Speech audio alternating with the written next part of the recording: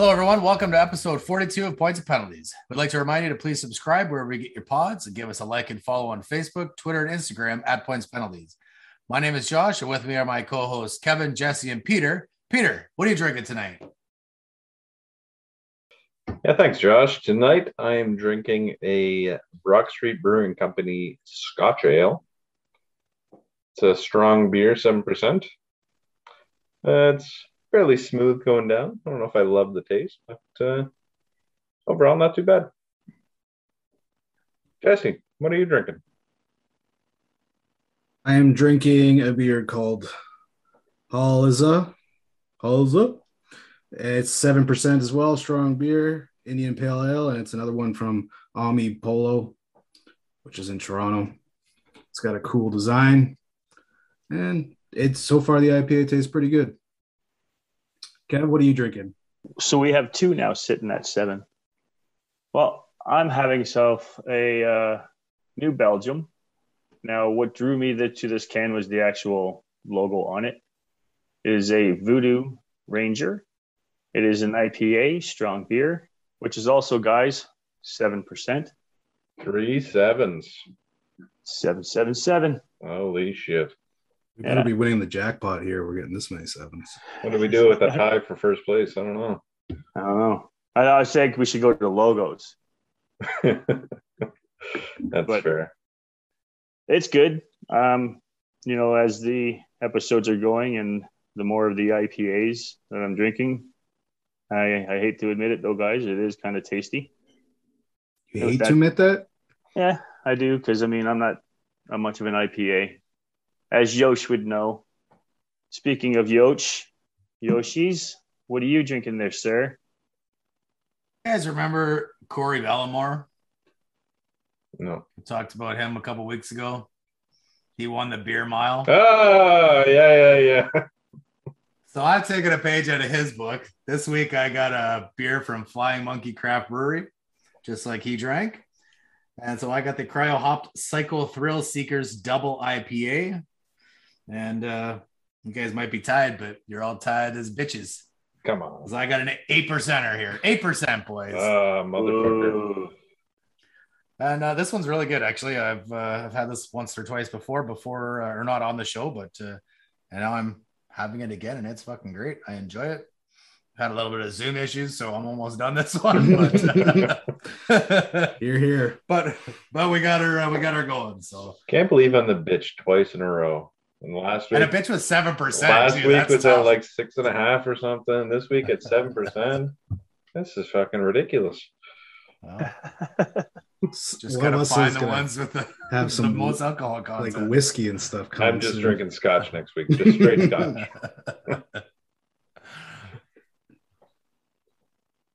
All right, gents. How was your week? It's pretty solid. It's getting a bit cold outside. Yeah, she's snowing here in Stratford. Is it snowing? Same here. Oh yeah. It's snowing out here too. No snow yet in Toronto. Just a cold, rainy day. You know what comes with snow, though? Ice. What's going on the ice this week, Pete? Wow. I love it.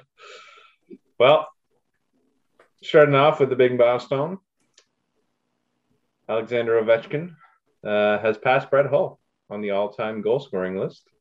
Brett Hull was sitting at 741. Ovechkin is now at 742, which gives him sole possession of 4th place all-time. Woo. Woo. Next up is Yager at 766. That's, I think, 24 more to pass and 25 to tie. So he's got 12 goals in 14 games so far this year, which I guarantee he's not going to play at that pace for the whole season. That's something crazy, like 70 goals or something. Yeah, that's wild that he's at that pace still right now. So he's going to slow down a bit. But 25 more this year is certainly not off the table. Do you boys think he gets there and catches Yager this season? 100%. Ooh, 100%. Yeah. I think he's a man possessed as long as he can stay healthy, which obviously is a huge what if. But I think he's going to do it this year. And I think I'm going to say right now, I think he catches Gretzky. Obviously not this year, but he does eventually. Josh's hot take. He catches Gretzky this year. Hot take. No. I'm not fucking crazy. That's something I would say. Yeah, that's true. I think you're probably right, Josh. I think if he continues playing this way, he's going to catch him probably this year. Yager, that is, not Gretzky. But yeah, depends on his health. So I definitely don't think it's 100%. He still have to get like 37 goals on the year, which is not nothing. But he's certainly on his way with the start. I also say he does it. I say he'll pass Yager. Yeah. Jesse, you want to be the fucking lone wolf here and say it's not going to happen? Yeah, I don't want to do that for this just because you're just hating on someone. Like you don't want to be the Debbie Downer? No, not this time. Maybe when it's something more fun, then I'll do this. But I kind of have a feeling as well that he's going to do this, and it's pretty impressive what he's done so far. There you go. The whole crew thinks he passes Yager this season. We'll see. And considering the whole catching Gretzky, like back when Ovechkin started, there was no chance. Everybody's like, no, there's no way Gretzky will ever be caught, and this guy has a chance. Yeah, it's crazy. I love to see it because I love seeing records being broken while I'm watching the game, or at least while I'm alive and I can watch the replays and stuff and say, hey, I was there for that. Yeah, I remember that. Yeah, I feel you there.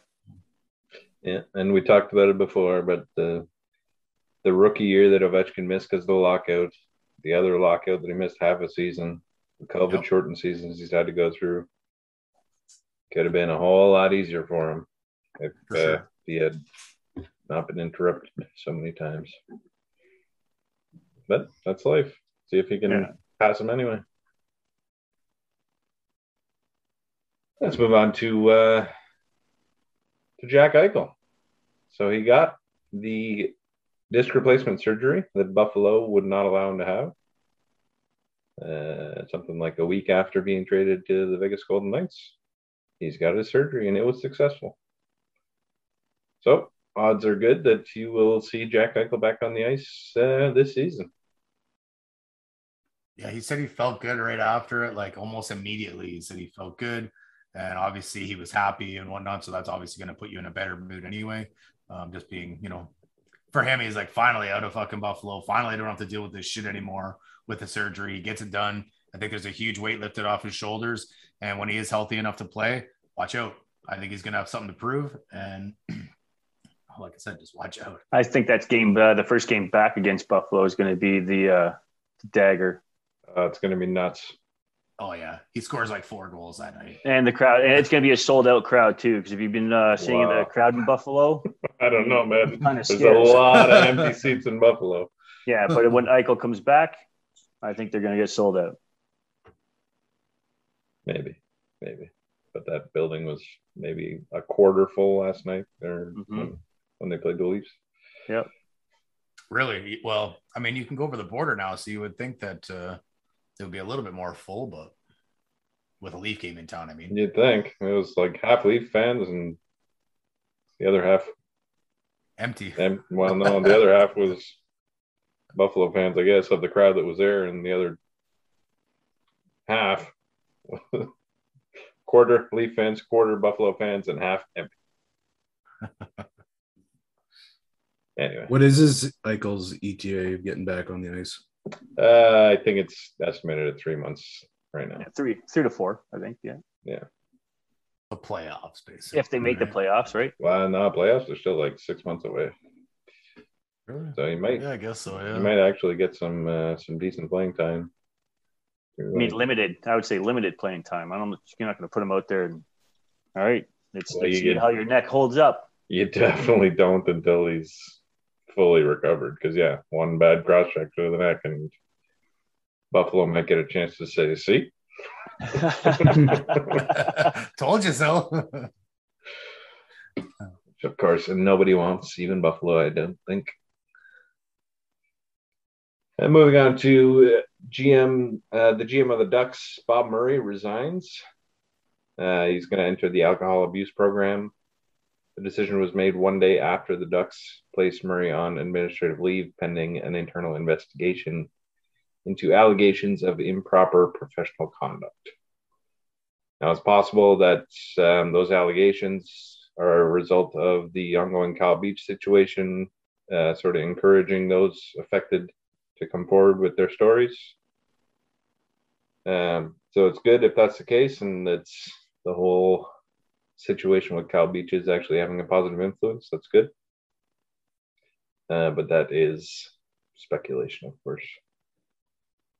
The two may not be related at all. But hopefully Bob can recover from whatever his issues are with alcohol. And we don't really know what improper conduct he was involved in, but I'm sure it'll come out soon. Yeah. Hopefully the victims of that weren't too negatively impacted. But in the Kyle Beach lawsuit, though, that lawsuit is moving into discovery. The Hawks and Kyle Beach's lawyer, Susan Logans, have been unable to reach a settlement. The Hawks called Logan's initial financial settlement demand extraordinary, and it's assumed to include the estimated earnings Beach would have made over a successful NHL career, which you could imagine might be upwards around like $50-60 million starting point, plus pain and hardship and whatever else. And it could be a significant amount of money thereafter. What are the chances you think that he gets, like, let's say it's $60 million? What do you think the chances? Obviously, it's just, what you think. It's not, you're not a lawyer or anything, but not that I know of anyway. But like, do you think he would get that much cash out of it? No, there's no way. Like, they're just, if it goes that way, there's going to argue, well, that's if you're a fucking successful player and there's no guarantee that you would have been, and blah, blah, blah. Mm-hmm. So you think they would cut that in half and give him 30? I don't know. I don't know where dollar figure this is going to land at. They'll probably have a settlement, but yeah, figuring this out would probably be very difficult. Yeah. So what dollar amount can you put on his trauma, right? That's what you're essentially doing right here. Right. Yeah. And lost earnings. How do you ever prove that? So the Hawks have not made a counteroffer to that, but have requested a couple times that the dispute be resolved with a mediator, which Beach's camp is adamantly against. I think because they expect, like the discussion we're having, that they'd get significantly less than they're after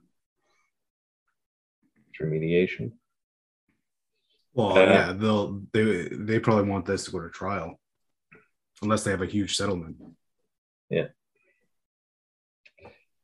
And do you guys know any of his stats? Like, what was his stats back then? I mean, what was his goals, assists?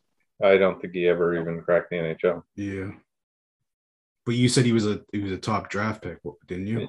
He was like 11th, 13th overall, something like that. He was a first rounder. Yeah. Did he not win a cup with Chicago? Not really. He was a member of the Black Aces, which is like their minor league squad that travels and practices with the team to be called up if there's an injury. But he was never actually on the Blackhawks. I feel like somebody wants to challenge here. No, I'm gonna, because I mean, I swear the guy won a cup. He won a Stanley Cup with them. No, he was on the Black Aces, not the Blackhawks. When they won their first cup, he was. I challenge that. I guarantee you, he didn't play a game in that cup run. Not a minute. So, like I said, the Hawks have not made a counteroffer, but after mediation, they also offered to pay for the mediation and to make Danny Wirtz and Chairman Rocky Wirtz, who are the owners of the Blackhawks, present at the mediation. But that was declined by Beach's camp, and they're moving forward to discovery. What's the deal with these Wirtz guys? They own the team. Oh, okay. Yeah. It's father and son. One's CEO, one's the chairman or something. something like that. So why doesn't he want them to be there? I don't think he doesn't want them there. It's just that they don't want to do mediation. Oh, yeah, that's fair. So the Blackhawks offered mediation. They said they'd bring the owners down. They'd pay for it, whatever. They're trying to push mediation. But Beach's camp is saying, nope. You don't like our settlement offer of fucking whatever it is, $60 million, let's say. Well, it's a wild guess. Then let's move forward. Let's go to Discovery. Fair enough. Moving on to some lighter topic. The Blue Jackets are going to retire Rick Nash's number 61. Nash scored 289 goals and tallied 258 assists for 547 points in his time with the team. He was the Jackets' number 1 pick in the 2002 draft. And in 2003, he became the youngest player in the NHL history to lead the league in goal scoring and win the Rocket Richard. He was tied with a couple others that year, again on somebody else. So Rick Nash having his number 61 retired, first number to be retired in Blue Jackets history. Well deserved. That guy was a beast. That guy was huge. Yeah. Huge and skilled. Yeah. Had hands. Had a guy that size. Exactly what a power forward is supposed to be. Yeah, he was definitely a great player throughout his entire career. Even as his career was winding down, he was still a guy to be reckoned with for sure. Yeah. Now, someone who's not as I'm going to say not as skilled as Rick Nash. Rem Pitlick. Oh, Jesus. I thought you were talking about you. Obviously. Obviously, I'm not. But Rem Pitlick, if you've heard of him. Huh? Who? Because I hadn't. Until he recorded his first and his second and his third career NHL goals. All in the same game. All in a row for the natural hat trick. And he became the 31st player in NHL history to score a hat trick in his first, in the same game as scoring his first goal. Which seems like a lot of players to me, actually. Yeah, that's what I was going to say. That doesn't seem like the easiest thing to do. But yeah, I can think of one other player that did it for sure. He might have been the last one to do it too. Maybe. Although that was a little bit ago. We're, of course, thinking of Austin Matthews in his debut, where he scored 4 goals. When I was watching TSNs this morning, when I saw that, I was like, wow, Buddy did a natural. It wasn't, someone else scored. And it was like, good for him. Natural hat trick. That's impressive and also very hard to do. Yeah, absolutely. So I just want to jump in on that challenge. I have no records of Kyle Beach ever even making the NHL. Same. Because he never did. Yeah. He said he was called up to the practice squad, like you said, Pete, but he never played. No, he ended up going to Sweden, is what it says. All right. Don't worry about challenges today, boys. So there you go. +1 for Petey. Excellent. Thanks, Kyle. Appreciate you. Appreciate you not making the pros, man. Despite all the hardship you had to go through to not make it. Brings us on to the Leafs. So the Leafs had a good week. They went 3-1-0, which brings them to 10-5-1 on the season for 21 points, second in the Atlantic. Only 2 points behind Josh's favorite Florida Panthers. We're not undefeated anymore. Why are they my favorite? Just because you liked them when they were undefeated. That's all. That's all. So it was a good week. John Tavares scored his 100th goal as a Maple Leaf. Yeah. So the captain getting into the triple digits. Johnny T. Attaboy, Johnny Toronto. And they played a back-to-back on Friday and Saturday. That scared me. I'm thinking, holy fuck, they played Campbell. They better not put that. Go ahead, bud. So luckily, to save Kev from some heart contusions, They didn't play Hutchinson in net. That's why I watched the game. They played Joseph Brick Wall in his NHL debut. His name's not actually Brick, by the way, just so you know. It is now. And in his first NHL game on Saturday night, he picked up his first NHL win. And Kev, you'll be happy to know that he catches with his left hand. I know, and that I mean, just seeing him in net was just the factor of me watching the game. If it was Hutch, nope, I would have bug it, turn it off. Yeah, watch something else. I mean, this year you said that you were going to care, you're just going to watch hockey, but you he was just going to be a fan, he said. Yeah, you seem pretty emotional about this still, about this team. I am emotional about that team, but I'm still just. But you said you weren't going to be. I'm just going to be a hockey fan. But, it's your local team. I mean, just like we want to cheer for Buffalo as much as we don't, but we do.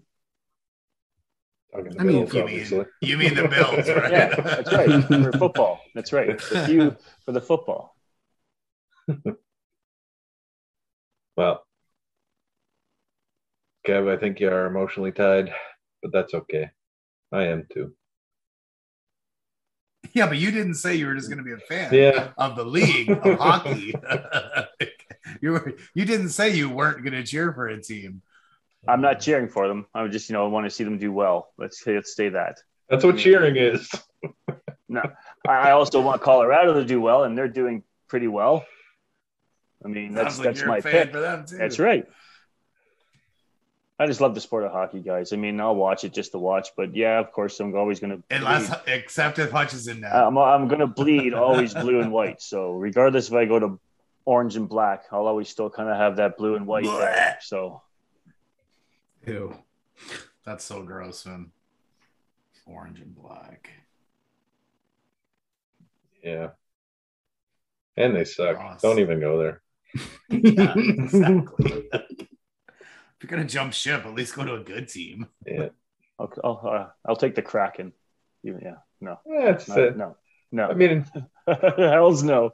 It'll be better than the Flyers. At least it's a fresh team, So let's move on to Ondrej Kase, who didn't get his 100th career goal, but he did get his 100th career point, and not just as a Maple Leaf, but in general, against the aforementioned Philadelphia Flyers. So Kase into the triple digits in points in his career. Good to see. Look at him. And then in Buffalo, I don't know if you boys saw this or not, but it was just wonderful. The goal that David Kampf scored. Oh, I did see that. Got to be one of the worst goals ever. He just sort of was playing it into the slot. I think he tried to shoot it, but he fanned on the shot or whatever and slid across off his stick. One of Buffalo's players pushed it forward to the skate. He touched it again gently with his stick, and it just, like a little curling rock, just slid underneath the goalie. hurry hard. Yep, that was a goal. Like, if you ever watch 8-year-olds play hockey and watch one of their shots slide across the ice and the goalie falls down because he's trying to make a save, it kind of looked like that, just sliding across the line. Did he even hit the back of the net? I don't think so. I don't know. It was going that it slow. Just crossed the line.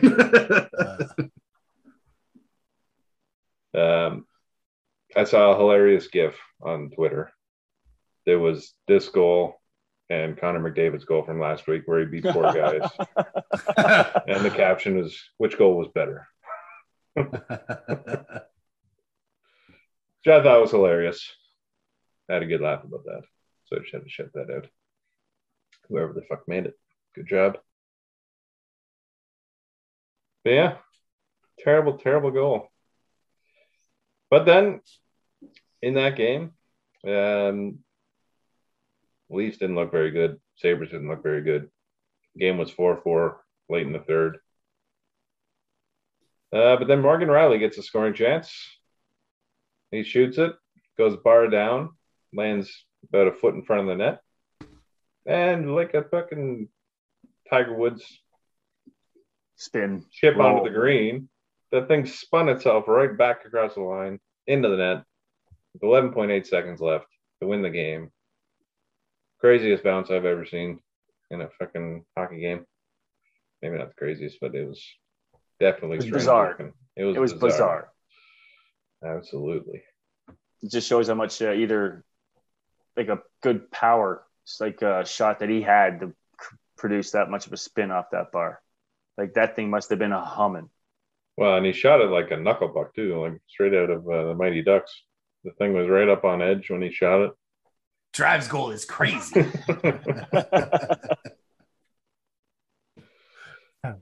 Maybe next game we'll see a flying V. Who knows? That'd be fucking funny. That's what I thought hockey was all about when I was watching the Mighty Ducks. Why don't they do the flying V when I was younger? I mean, it kind of makes sense. Why not do it? Just two players can bowl you over. And they're not. It's not Iceland versus the little kids from the USA. Fuck! I think they'd be just fine. Break into the zone and then spread out into some wacky fucking flying formation after the V and score a goal, bro. I mean, Jesse's kind of right. You can defend it pretty much with one or two guys because everyone's just right there. Just fucking throw your bows up, man. They ain't doing shit if you got your elbows up. Yeah, you're right. You're right, Josh. You're right. I know. Josh, if you play rec hockey again, you should definitely try that. Just talk to your team. I'm gonna go behind. And guys used to do that all the time in beer league.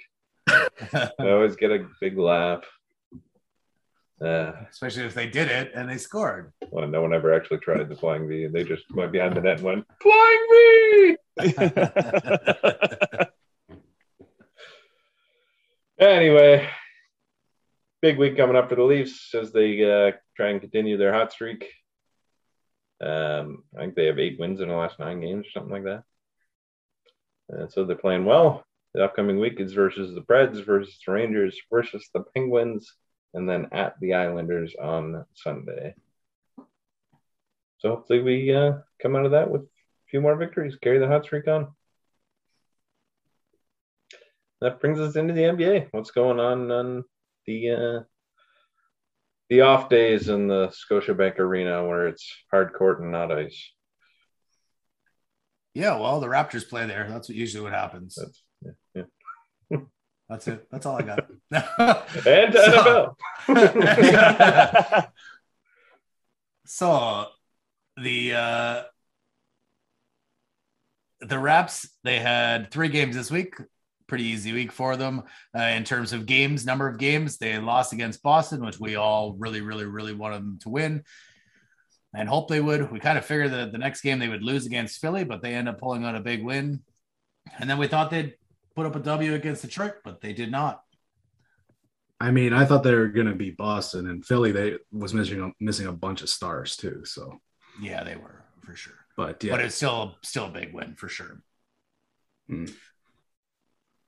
So in this game, Freddie VanVleet celebrated after making a dagger 3-ball versus the Sixers here, and he ends up doing the Sam Cassell big ball celebration, which the league calls obscene. I loved it. I guess it's been banished from the league since like 2011 or something like that, and now they definitely give out fines for it, and so. I thought it was pretty funny. I thought it was good because he's reenacting former Sixer Sam Cassell in his big ball celebration. So I thought it was pretty sweet. Very appropriate in my mind, bro. I thought that was awesome. It was good, man. I mean, and they got the fucking W, and that's what it was all about. That's the big thing. So, the $15,000 isn't a whole lot for these pro stars. So I don't think Freddie's gonna be too worried about it, and he'll be pretty happy with the celebration and the W there. Yeah, what's that? I mean, a cup of coffee or something like that? $15,000. Yeah, exactly. Yeah. I mean, the ironic part here is after the win there, he was out against Detroit with a groin injury. Are you serious? Yeah. That is ironic. The balls were so big, it put Yeah, strain. they were just hanging down so much. Put strain on the groin, I think they're taking the fun out of the game, man. You did a game-winning shot. You should have the right to celebrate. I mean, if that's the way you're going to celebrate, then you shouldn't be fined on a celebration. That's why they called the No Fun League at one point, because they wouldn't let them. Still called the No Fun League. It's still the No Fun League. It is terrible. We'll get into that later, but I think the more or less this was because it was obscene. Yeah, is what they called it. To who? So was that so obscene when he did it when he was back in the day? No. Well, back in the day was different, man. That's why they made it that you can't do it anymore. Whatever. I must be that old school. Yeah. I mean, like, I'm fine with it, but I'm sure a lot of other younger kids may not be, or I guess the kids probably don't care. It's the older parents of those kids. The parents are afraid now their kids are going to run around in town doing like a move because they scored a basket. Yeah. Like, come on. I mean, maybe they will, man. Who knows? I mean, that's going to be funny, though. The kids run around doing that. Yeah. So I read that the NBA has made $100,000 over the years on the big ball celebration after they banned it, with all these different players doing it and whatnot. Actually, Freddie was fined. Yeah, Freddie was fined actually less than some of the other guys that have done the same celebration within the last handful of years. Like some guys were fined 25 G's, so he got off lucky in my opinion there. Because he probably pulled a groin. That's why they gave him a little less of a charge. All right, carrying on. Scotty Barnes, we've been talking on quite a bit about him because he's exceeded at least my expectations. I didn't think he was going to be this good, this quick. And other people are noticing, and it's not just us here on the old PMP podcast. It's guys that actually matter, like Charles Barkley or Kendrick Perkins, guys that were former NBA players and actually know something about basketball. So both Barkley and Perkins have said that Scotty Barnes will win the Rookie of the Year, and that's huge statements out of both guys this early in the season. That's bold as fuck. Yeah, and I mean, it doesn't surprise me that either one of these guys would say something like this early because they're both outspoken and so on and so forth. But I like it. It excites me. Hopefully he does win Rookie of the Year because that's gonna help the Raptors overall, right? He's obviously gonna be playing lots of minutes and whatnot. So I like it. Now Perkins in a tweet also said that Freddie VanVleet leading this young Raptors team to victories is a beautiful thing to see, especially by a guy that went undrafted. And he goes on to say, by the way, Scotty Barnes has been looking like he should have been the number one pick. And I can't agree more there. I mean, Mobley looks pretty good. But yeah, Mobley looks good. But he's a little bit more defensive than Scotty.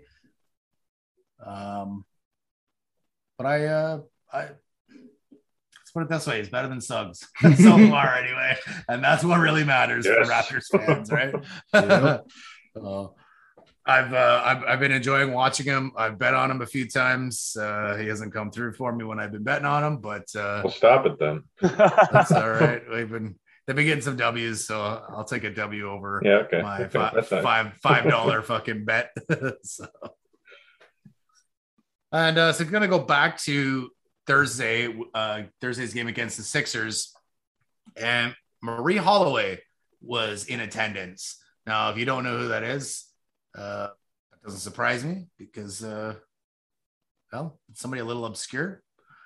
But Marie Holloway is Kyle Lowry's mom.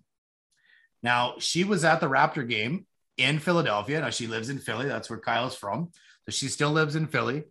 And she went to the Sixers Raptors game on Thursday, and she was pretty close. She took some photos behind the Raptors bench, and she captioned it, I couldn't stay away.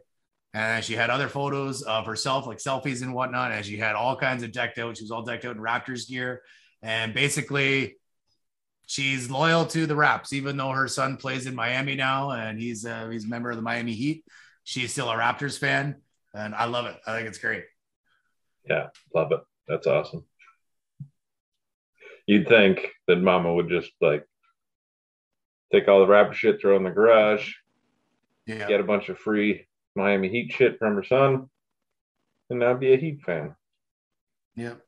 But she's not. I mean, I'm sure she's still a Heat fan because she obviously wants her son to do well and to win. But she has some loyalty to Toronto and to the Raps, and Yeah. I think that's great. I really do. And I mean, we know that Kyle has already said his intention is to come back to Toronto, sign a one-day contract, and retire as a Raptor.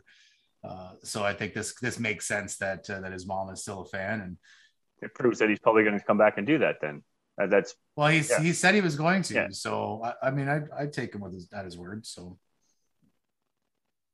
all right, now some maybe some more, so a little bit of bad news, I guess, or potentially for Kyle Lowry. It won't actually be bad for him, but it could be bad for the Miami Heat, and in turn, actually the Chicago Bulls as well. So the NBA's probe into the acquisitions of Lonzo Ball and Kyle Lowry's sign and trade type things has reached the advanced stages of the investigation.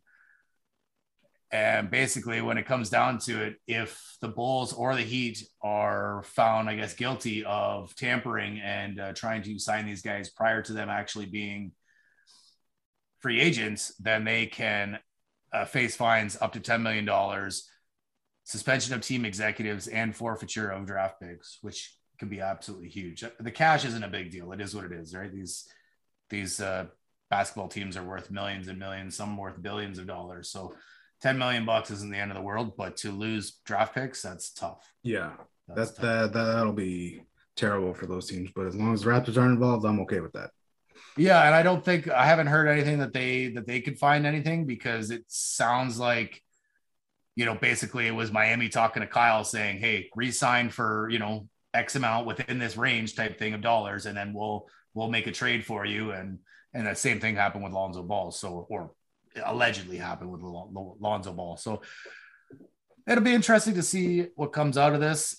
And like I said, the biggest thing will be the draft picks that you could, who knows what they'll be. They're going to be meaningful draft picks. It's not like it's going to be a 6th-round player. No, or a 6th-round pick. It's going to be top 3 pick for sure. Like for first, second, or 3rd round, no question about it. And even basketball drops right off after the first 2 rounds. So I was going to say, I thought there only was 2 rounds. That's what I thought. There was only 2 rounds. I don't think there's any more. Really? Yeah. I'm sensing a only challenge. 60 guys, 60 some odd guys sensing get a picked? challenge. I think so. Let's go for another challenge here, guys. I'm not fucking saying I'm doing it, but someone else step up to the plate, Jesse. Yeah, I have no idea, so I can't Fucker. challenge you. I have zero clue. I thought there was Like- plenty of rounds. Come on, Jess. You said you were the first person to say it was 2. He and Jesse can't fucking hug and have a challenge. Say yes, we both think it's 2 rounds. Great. Yeah, like it. Yeah, come on. Like you got points to lose. We'll both You're get not plus gonna 1. win. Whatever. Fucking pussies. What are we What challenging? do we challenge? We just told him, and then we missed the chance to challenge him. Oh, yeah, whatever. That's what we did. Yeah. But we were both very unsure too. But it was like 75% for me. It is only 2 rounds. There's only 2 rounds. Yeah. Yeah. That's crazy. I had no idea. Well, I thought there was at least 5. Like, well, think about it, man. They don't need a huge Yeah. team, right? And huge bench, and people are going to stay on your team for a while. yeah, that's crazy. Also, $10 million, even to a wealthy sports team, is still not fucking nothing. It's not that much though, man. It's still $10 million. Yeah, but would you rather give up $10 million or your 1st-round pick for the next 2 years? Depends on the status of the team. No, man, $10 million Yeah, every I time. agree with Yosh on this. For sure. Do you think Yes, Butler had a fans. thing to do with it to try and get Lowry there? I mean, it's possible, but I don't think the players are under investigation. It's just the team. So because like Butler can't sign him, No. right? Butler he can say, "Hey, come here." Yeah. But he doesn't have any say really. Like, Yeah, but some guys might. it's probably something stupid that like their front office went to Jimmy and was like, tell him to re-sign for fucking whatever, 10 million Yeah, a year, whatever the fuck he signed for. See if he'll sign for that. Then we'll I sign mean, a it's trade. possible, right? It's definitely possible. But Anyway, so again, we'll see what happens to the Heat and the Bulls. when this the results of the investigation come out and we hear more. So, but speaking of the Bulls, I just wanted there's a quick stat here. I know we've kind of had a bit of a hard on for the Bulls this year since they started out, and it's nice that DeMar gets to play on a winning team. So there have only been 2 duos in Bulls history that have scored 20 plus points in 7 straight games. I'm sure you can guess the first duo. It's got to be MJ and Pippen, right? Got to be. And it is. The second, newcomers, DeMar and Zach LaVine. Wow. No, Zach was there last year, but this is great. This is really good for the Bulls. They've got, like I said, they've got Lonzo, who's been lighting it up. And then they also have Vukovic, who's also pretty damn good. And I'm liking the Bulls. I haven't got to see them at very many games. I actually didn't even see the game versus the Raps, which was unfortunate, but it's definitely good for the Bulls. Like I said, I've always liked them, always, because of Michael and whatnot. So it's always, for me, I always like to see the Bulls succeed. Go back to their champion years. I mean, I'm sure that everybody in Chicago would love that.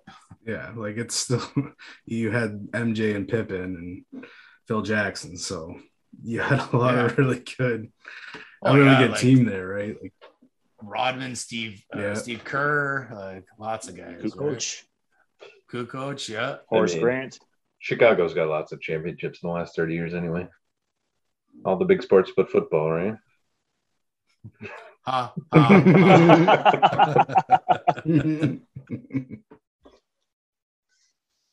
right, and so talking about championships, my pick for the Larry O'Brien Trophy is fucking dominating this year.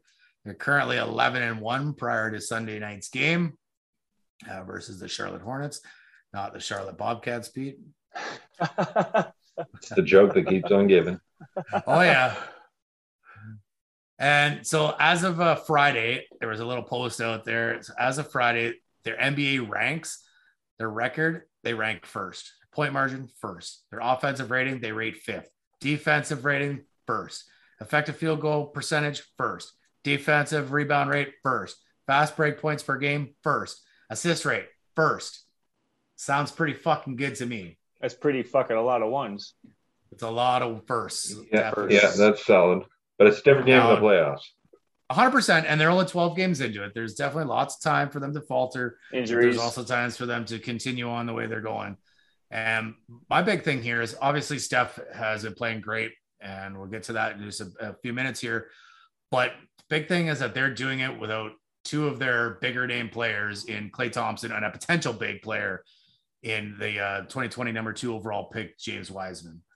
I think if you add those 2, especially Klay, to this lineup, and they're going to be even tougher to fucking beat. Their defense has been on point, and when you got guys like Curry scoring out his fucking asshole, it's going to be tough to stop. I mean, Clay's not even a top 75 player all time. He's only 77, right? That's right. Yeah.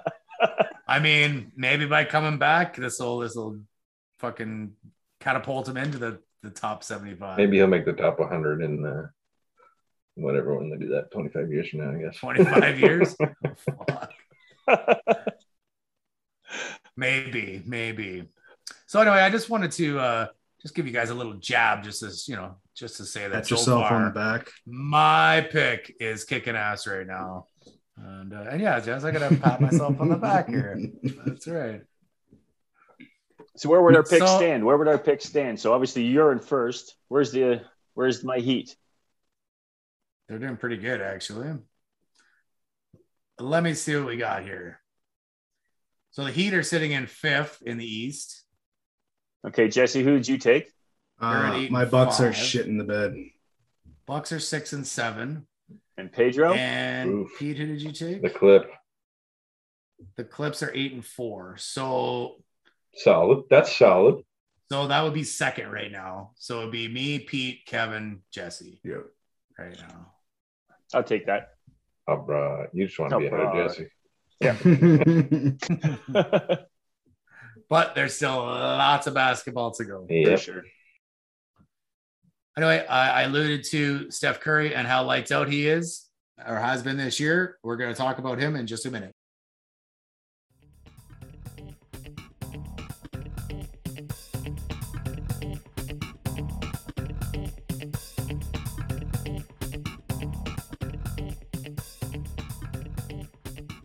This week's points and penalties MVP from the Warriors, who we were just talking about, we're off to one hell of a start.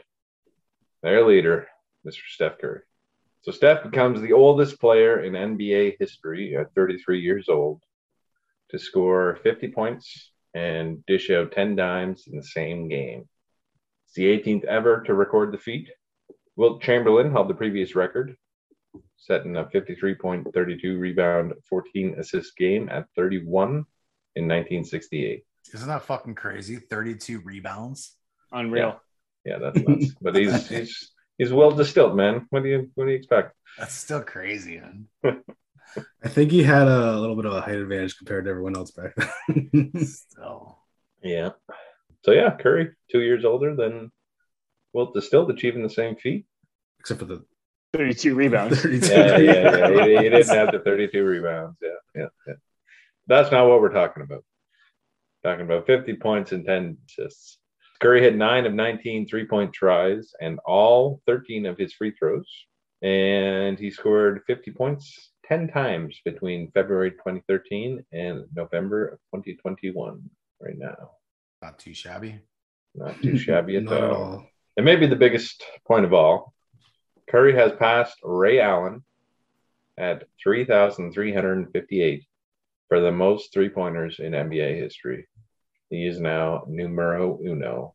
And significantly, he did this in 585 less games. That's insane. It's wild. We're clearly witnessing. Video game-esque this guy is. Yeah, we're clearly witnessing the best three-point shooter of all time. Yep. Which is fucking cool. He's like the Wayne Gretzky for basketball right now. No. I would say Of close to three-pointers. Larry Bird of basketball right Like what he's doing is unreal. Like you said, yeah, 3-pointers for sure, but he still changed the game to begin with, as MJ did too. But this record that he's going to probably put up is going to be very difficult to beat and to take a long time as well, if ever, to get it, for someone to beat it. Especially if they move the line back. But we're not going to get into that. We're not going to get into that. Because it's never going to happen. So also, and this one is a mind blower as well, the most games with 9 3-point field goals made all time. I'm just going to go through this from the bottom up. So Kobe is 6th with 4. J.R. Smith is 5th with 5. Thompson, 4th with 7. Dame is 3rd with 9. James Harden, 2nd with 9. I guess those two were tied for 2nd. And number 1 is Steph Curry with 36 games with 9 3-pointers made. Or more. Yeah. Fucking insane, right? 4 times more. Yeah. Crazy. Yeah. I mean, there's no one else there that has any kind of competition to him at all. I mean, Not I even thought Harden, Not even close. no. No. Not even close. But like I said, I mean, I would have thought Harden would have had, something more than just like 9 of them, but He's literally 4 times more 4 than times. Oh, yeah. Yeah. It's fucking crazy, man. He has been lights out this year. It just lights out. And I'm going to make a semi-bold prediction. So I called the Warriors to win the Larry O'Brien trophy. I'm calling Steph to win the MVP. Ooh. already. Oh, yeah. of the season or of the finals? Season. No.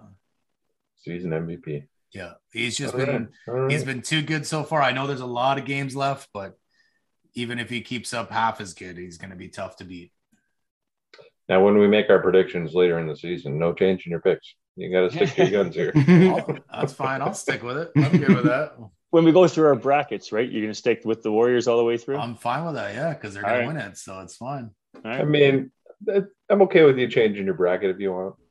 But if we make a prediction for MVP, which I'm sure we will, you got to stick with Curry now. All right. I'll stick with Curry because he's going to win it. So Got to. So, to the best 3-point shooter of all time, and we got to witness it all. Cheers to Steph Curry and you boys. Cheers. Cheers. Cheers. Cheers, Steph. Good job, bro. So, Jesse, why don't you let us know what's going on the gridiron? Well, we'll give Peter a pat on the back here. Woo! Because his Tennessee Titans, the defense beat the snot out of the Rams 28-16 for their 5th straight win. And then they got their 6th straight win today, which Peter also made a lock on them. So we'll talk about that a little bit later too. I mean, the better team won the game on Sunday night. There was controversy in both these games, but this one wasn't much controversy. They dominated them. The defense dominated them. And it was in small part to, on 2 snaps, 20 seconds apart, Jeffrey Simmons and Kevin Byard forced Matthew Stafford into a pair of terrible decisions where he was trying not to take a safety. So he threw it up and right into a linebacker of Tennessee. And he was tackled down at the 2. Play later, they got a touchdown. So the Rams get the ball back. And Jeffrey Simmons did his thing. And they threw an interception right at Kevin Byard. And he returned it for a touchdown. So the Rams spotted the Titans 14 points. Woo! Never a wise decision. And I do believe the offense lost this game for the Rams because the Rams had held the Titans under 200 total yards. I mean, they didn't have Henry. And they didn't have Henry. Another thing that helped them out was the refs. Now, at the time, before this game, Los Angeles was the least penalized team. And then they got flagged for 12 times for 115 yards. And that's the most of McVay's career. So there was a couple ones that I thought were bullshit, especially near the end of the game where there was a roughing the passer. Donald was in jumping midair and Tannehill hadn't even released the ball and he hit him on the shoulder. And Tannehill fell down like a little baby, and he got a flag. It's because you were cheating. Because you were cheating. It was on a 3rd down stop as well. What does that do? They weren't cheating. Ball back, and yeah, the refs have been a bit of a problem lately for Yoshi's team, but we'll talk about that soon. And yeah, that one really pissed me off. But there was also a mystery holding one that I saw that was really bad as well after a big run. And yeah, I was not impressed with the refs here, but the refs really didn't make them lose. I don't think. I think it was the Rams offense was just bad. And with the penalties that were there, this falls on McVay. Yeah, Von Miller was not in that game. I'm hoping he is there tomorrow. So do I. Yes, I know you do. So we'll get into the Monday Nighter, which had Yoshi's Bears in. Yeah. Oh. So Boswell kicked the late field goal that lifted the Steelers past the Bears, 29-27. But the Bears showed some grit. There was a 10-point fourth quarter lead that turned into a 1-point deficit following a fumble by punt returner Ray McLeod for the Pittsburgh Steelers. And Justin Fields showed that he might actually be a pretty good quarterback. He got the ball then and had a 16-yard strike to Darryl Mooney with a minute and 40 seconds left to go.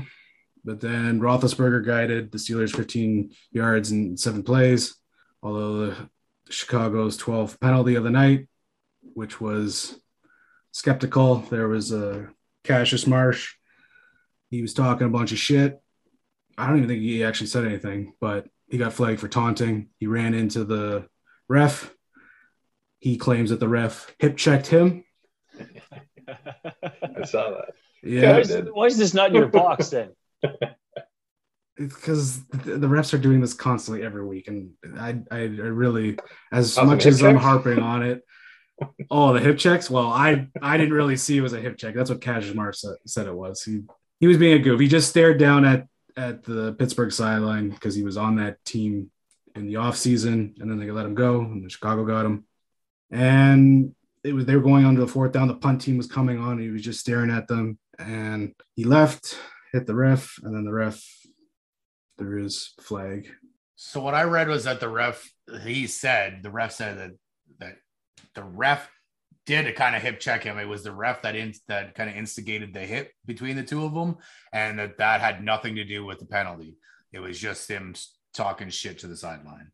I don't think he said anything. I just think he just stared down at that. Well, he was wooing or whatever. He was, all hyped Nothing up. wrong with a woo. Yeah, exactly. Yeah. So, A good celebration. But this is what they're cracking down this year, and it's really ruining the game. I don't get it. That's why it's no fun league. Yeah. Like they weren't really that bad last year, but this is one of the things that they asked the safety committee asked the refs to look at. I don't know why. Who's on this stupid fucking safety committee? Well, the guy across from Cassius Marsh was on it, Tomlin, and I think McVay's on it as well. I can't remember who else is on it. But yeah, I don't know why they made it so that this was something that they really hit hard on, which was no one likes this at all. I think it just ruins the game. Like, it's an emotional game, and if you show your emotions, you're penalized for it. Yeah, it's dumb. Yep. Taunting is fun. Should be part of the game. You don't want to get taunted? Stop them. Exactly. Yeah, sure. Exactly. Yeah. Like, you can just use it as like MJ does, like, just fuel your fire, right? For sure. Yeah. I was pretty disappointed with this game. I thought they had a good chance to win, but they didn't. They shit the bed. But like you said, Jess Fields had a good game and looked promising. And even Darnell Mooney there, he looked half decent too. So maybe those two over the next handful of games and subsequently the next couple seasons, maybe they can really become a comfortable duo and become a threat. Well, obviously, we'll have to see. It was shitty to see them lose, but like I said, there was definitely some good things to take out of the game. And I mean, obviously, this season's already a fucking wash, so let's just play good and work on some stuff. Let's get a new coach next year and try and win some games. Well, you're still in the running to get in the playoffs, so I wouldn't say it's a complete wash, but it's done. I don't think you're going to be winning a Super Bowl, but that's just my feeling.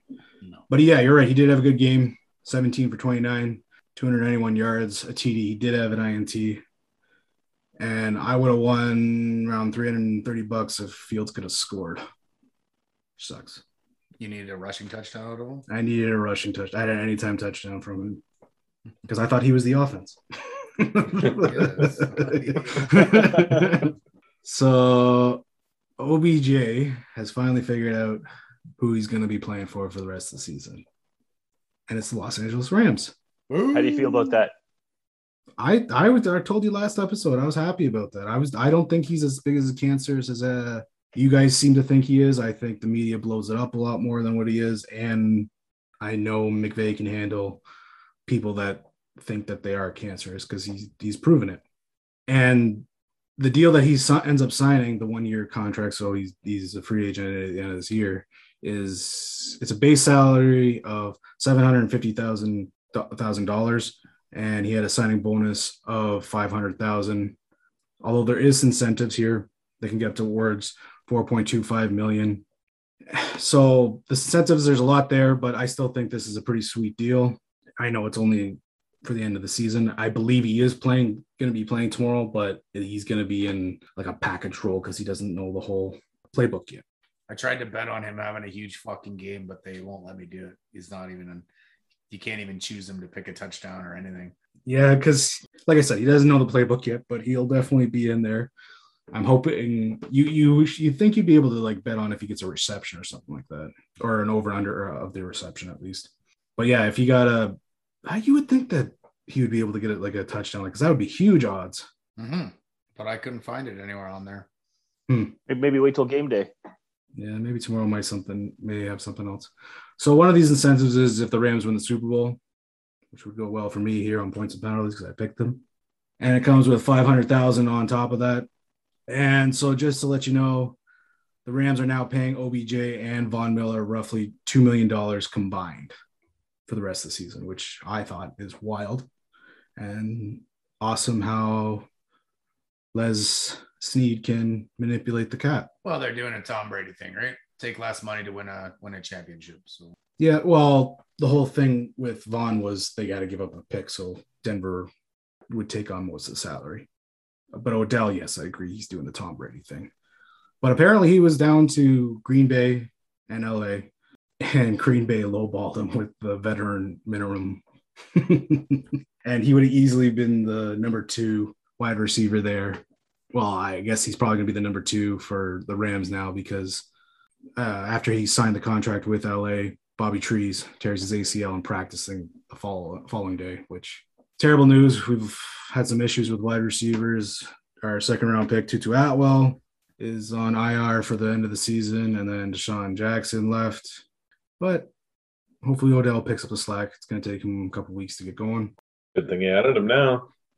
Yeah, it was definitely a good time to add him. But like I said, I thought the football gods were just teasing us because they said no. Yeah. we had too many good wide receivers. And really, like, as good as Odell was, I still think Bobby Trees is better just because he's a better teammate. I know he's a better blocker, and he's a pretty good route runner. Like, so is Odell, but he has more of a playmaking ability compared to Woods. But I still like Woods better. But hopefully Odell reignites his version of when he was playing with the Giants. Sure, that's the hope, right? Right. Yep. As long as he hopefully doesn't get down on one knee and ask the fucking field kicking mesh thing to marry him. I mean, that's just like That was funny. just, I still think that's funny. It was a bit, man. Anyways, so Carolina decided to bring Superman back. Newton signs a 1-year deal, and he actually played today, and he got 2 total touchdowns. He threw a passing TD, and he got a rushing TD. So he was in a bunch of packages, which was pretty neat for him. He scored on his first touch, I think. Yep. You might be right. Yeah. It was pretty interesting to see all that and him back there. And he took off his helmet. He's like, I'm back. So the deal's worth up to $10 million for the remainder of the season, which is a lot, I thought, but they need a quarterback. It included $4.5 million guaranteed and $1.5 million roster bonus. So they released Cam back in 2019 to replace him with Teddy Bridgewater. The following season, they trade him to Denver and bring in Sam Darnold from the Jets, who they also traded for. He suffered a shoulder injury on Sunday and also really wasn't playing that great, to tell you the truth. He had a hot start, but now he's starting to shit the bed. And yeah, he's going to be sidelined for 4 to 6 weeks. And Cam is fully vaccinated now because that was the big issue in New England because he got in trouble because he didn't know the rules of if you're non-vaccinated or something like that when he went to go. I forget where he went to go, but he got in trouble that way because he was a non-vaccinated and he forgot the rules and got suspended for a couple of days. But he's back and he seems pretty hyped up. And I think Carolina still has a chance to get in the playoffs. So again, he's probably gonna be in the Odell situation packages here and there, and he'll probably take over the reins eventually from PJ Walker, I think his name is, who's actually the starting QB right now for the Panthers. Whoever the Panthers GM is needs to be fucking fired, though.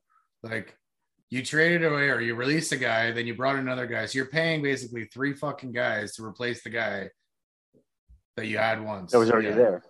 Yeah. It's actually, I think, more or less the new owner. I have to forget his name, Richard Temperman or something. Teppered. Anyways, he just wants a winner. That's all he wants. So he's willing to, and he's got a lot of money, and he's willing to spend money the same way that the owner Stan Kroenke is the same way with the Rams. He's just get a championship here, and this guy really just wants to win and be relevant. That's what everybody wants, man. Yeah. So, but he's willing to make. But that's the thing too. Is I get what Josh is saying. Is you're wasting picks by trading this, and you're paying all these quarterbacks, but you realize you fucked up, and then you're moving on. Now, this is kind of compounding the effect. When he did leave in 2019, he had a bit of shoulder issues, Cam, in the offseason. So that was probably why they got rid of him. Now, last year, he wasn't that good at throwing the ball either, but he's still he's like a Derrick Henry back there as a running back, but that can kind of throw. He's not as good as Derrick Henry, but he's as big as him. Yeah, and who knows? They likely would never bring him back if Darnold still playing half decent or isn't, even if he's just healthy, they probably don't bring him back. So He might have a point. Yeah. I can see we're on both sides, but I'm also I cheer for a team that figures out, like, look what they did. They got rid of Golf, right? They got rid of Todd Gurley after giving him huge contracts, and everyone said that they're the stupidest for doing that because they had so much dead cap, and yet they're still winning. So it's also moving on from what you've done to make your team better. Now, they ended up winning today against Arizona. Arizona was the best team in the NFC, but they also didn't have Murray or Nuke again today. But it's a big win either way. It was definitely a big win. I don't think that Arizona's that shit hot right now, especially without those two guys. It seems like they're gonna fall as those two guys are out. They're probably not gonna. It doesn't seem like they're gonna win too many games the way that they've been playing. And they got destroyed today.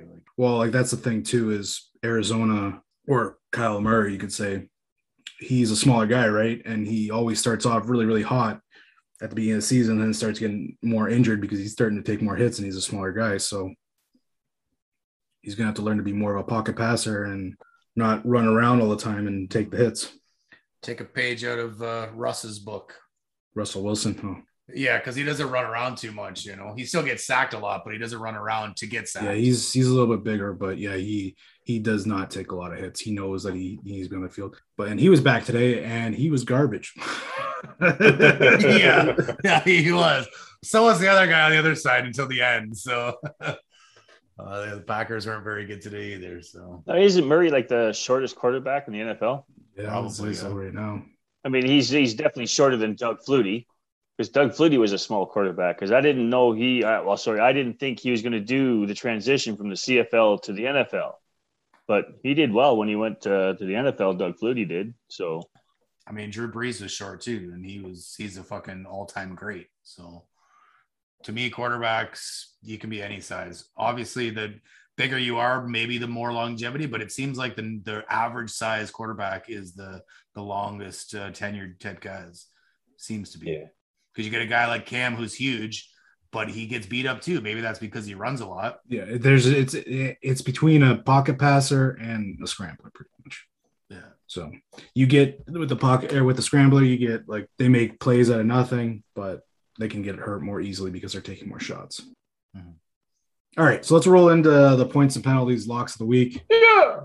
So Peter, we said earlier, took the Titans and they beat the Saints. They held them off by beating the Saints 23-21.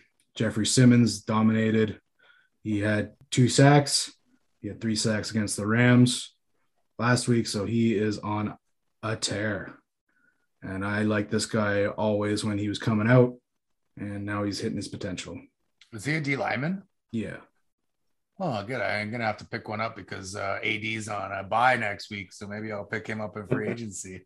I would assume someone has him already. I don't know, man. Really? Yeah. The Dynasty League is weird that way. So in this game, there was another questionable roughing the passer on Tannehill, which ended in an interception, and the refs threw the flag, and he just hit him on the shoulder again. And I don't know what Boger was looking at. He just saw it and just threw his flag, and I was just like, Jesus, terrible. And that's a huge game-changing play at that point too, because they would have gotten away with no points. They ended up scoring a touchdown there, and that would have been the difference of the game, because the Saints did miss their couple field goal or extra points, and it was a 2-point conversion that they didn't make to tie it up and send it to overtime. Another cool thing that happened here is Mark Ingram. He then now becomes the Saints' all-time leading rusher. He tops Deuce McAllister for the franchise mark of 6,096 yards. Deuce! And I took the Broncos over the Eagles, and the Broncos got crushed by the Eagles 30-13. Who did you want to pick, though, Jesse? Who was your pick originally if you didn't have to take the Broncos? I wanted to take New England. Oh, you didn't want to take your Rams? Gonna take Boston. Well, I wanted to take the Rams too, but I was way late to that party. But I had a chance to take New England, but I couldn't do that. Even for the to continue my hot streak of winning the points and penalties. I was like, no, I can't do that. The other one was going to be Green Bay, but I didn't know if Rodgers was going to play because he was still on the COVID list, which he ended up playing and getting that W. So I should have just bit the bullet. And the Broncos were in this game too. They had a blocked field goal, and then they went for it on a 4th and 1, which they got it. But then stupid Melvin Gordon on the 4th and 1 fumbled it. And Darius Slade returned it for the fumble of 82 yards for a touchdown. Yeah, that was a weird fucking play because who fumbled it to start out with? It was Melvin Gordon. Melvin Gordon, that's right. And then Slade picked it up, but then he fumbled it. He ended up picking it up, reversing the field, and then going back up to score. Yeah, he fumbled it like 8 yards backwards, ran to the other side of the field, realized he didn't want to go that way, and then reverses back to the other side of the field and ran through all of the Denver offense. And it was, oh my God, it was pretty embarrassing for Broncos. And I was watching their snap count and I could tell what they were going to do. I'm like, oh, this is going to be a pass. They pass and then they run it on the second down, get smushed, and then they would go and pass it again and they wouldn't get the first down. I was like, who's ever running the offense here was just terrible. Like I knew the sequence of plays coming up. It was just the same thing over and over again. You would have been like Tony Romo out in the booth, just sitting there watching and calling plays. Well, because it was my lock. I was interested into this game, and they had come back from down 10-0, and then they messed up a few times, and Eagles came back, and then they came out the beginning of the second half and went down the field and got a stupid block field goal. It was just like, Jesus Christ. Anyway, so the Eagles wanted that more than the Broncos, that's for sure. I'll tell you that. And I took a loss, which makes me Peter tied. Yeah. Everybody loves Jesse losing. Kev has the Rams over the 49ers. Again, like you said, I wanted that pick, but I was slow on the draw again. Slow, man. When I saw that, I was like, yeah, I'm taking that right away when I saw it at work. Instant. Yeah. Well, I'm just going to let you know, too, that San Fran has a 4-game winning streak against the Rams. It's all good. Like they have OBJ now. It's all good. Like Kyle Shanahan's own McVay. But I'm still cheering for them. I still want you to get that W. Thanks, bud. And then we'll figure out if he gets a win tomorrow. Josh took the Chargers over the Vikings. This was a pretty good game. I enjoyed watching it, but the Vikings ended up beating the Chargers 27-23. Yeah. Boo! That's a boo on fucking a couple accounts. One, because the Chargers lost. Two, because the Vikings won. Fuck the Vikings. I'm telling you, man, just stay away from the goddamn Vikings. Do not either pick them to lose or pick them to win. This team is terrible. They got 2 of my losses on that, and now the Broncos do. But like, it's terrible. I just don't know what team's going to show up, and it's in your division. I know. You know what? It was against, so I kind of get it. I gotta get that. You know what I was happy about this week, though? The Bears didn't lose. They on a bye. They were on a bye. All right. So as I alluded to earlier, me and Peter are tied at the top of the standings with 7-3. Kev, we're still waiting on to figure out if he's going to be tied with Yosh. Sorry, guys. We have to wait till next week before that, but my apologies. I'd rather have this done now than waiting, but go ahead. There you go, Kev. Don't worry, bud. You're going to be 4 and 6, bud. Whatever. I'm going to be Rams 5 are and losing. 5. You're going to be 4 and 6. I'm going to 5 and 5 here, boys. So, like I said, Kev's going to be at 500 with Yosh. Nope. But we'll see what happens. And I'm definitely going to be tuned in for it tomorrow. Yosh, what's happening in the off season on the ball field? Sweet fuck all. There is not much going on in baseball. It's only 2 weeks removed from the World Series, if that, 10 days maybe, whatever. Anyway, all we got are some awards and some finalists for some awards. So I'm just gonna go through some of these, and I'll ask you guys a few questions on who you think will win some of these awards. So first up, Silver Slugger awards. These have already been given out. Starting off with catcher, we have Sal Perez and Buster Posey. But one obviously from AL, one from NL. And obviously those 2 guys. Exactly. Those 2 don't surprise me at all. Next up, first base, Vladdy Guerrero Jr., obviously from our Blue Jays, and Freddie Freeman from the Atlanta Braves. Again, these don't surprise me whatsoever. Second base, Marcus Semien from Toronto, and Ozzie Albies out of Atlanta. Definitely the Semien doesn't surprise me. Albies, there could have been a couple guys, but he had a very good season. So he started off slow, really slow, but he obviously ramped up and did his thing. I can't even think of another second baseman, to tell you the truth, off the top of my head for the NL. Cronenworth, maybe. Yep. There you go. Yeah. Well, was he stationed? He was like their utility guy. He was all over the place.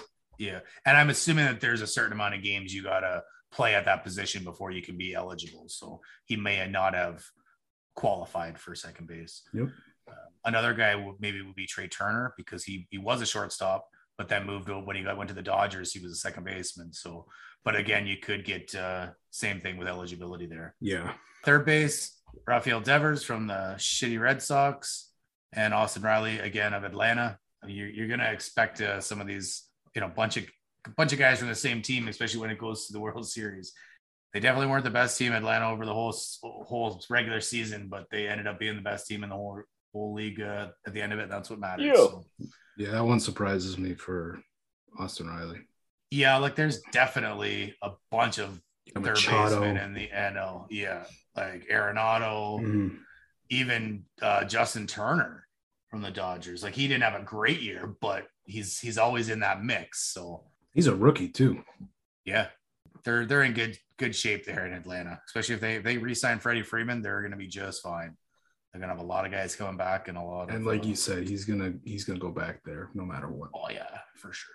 Unless they lowball him somehow, which is stupid if they do. But if they lowball him somehow, and then you get one of these bigger teams that say, "I'll give you $1 billion," that would be the only way. But I don't see it. I think he's the hometown deal kind of guy. It's just my gut feeling on Freddie. Shortstop, Xander Bogaerts. Just I know you like that on your fantasy team. Yeah, all year. But he's Boston. And it's fucking Boston. Yeah.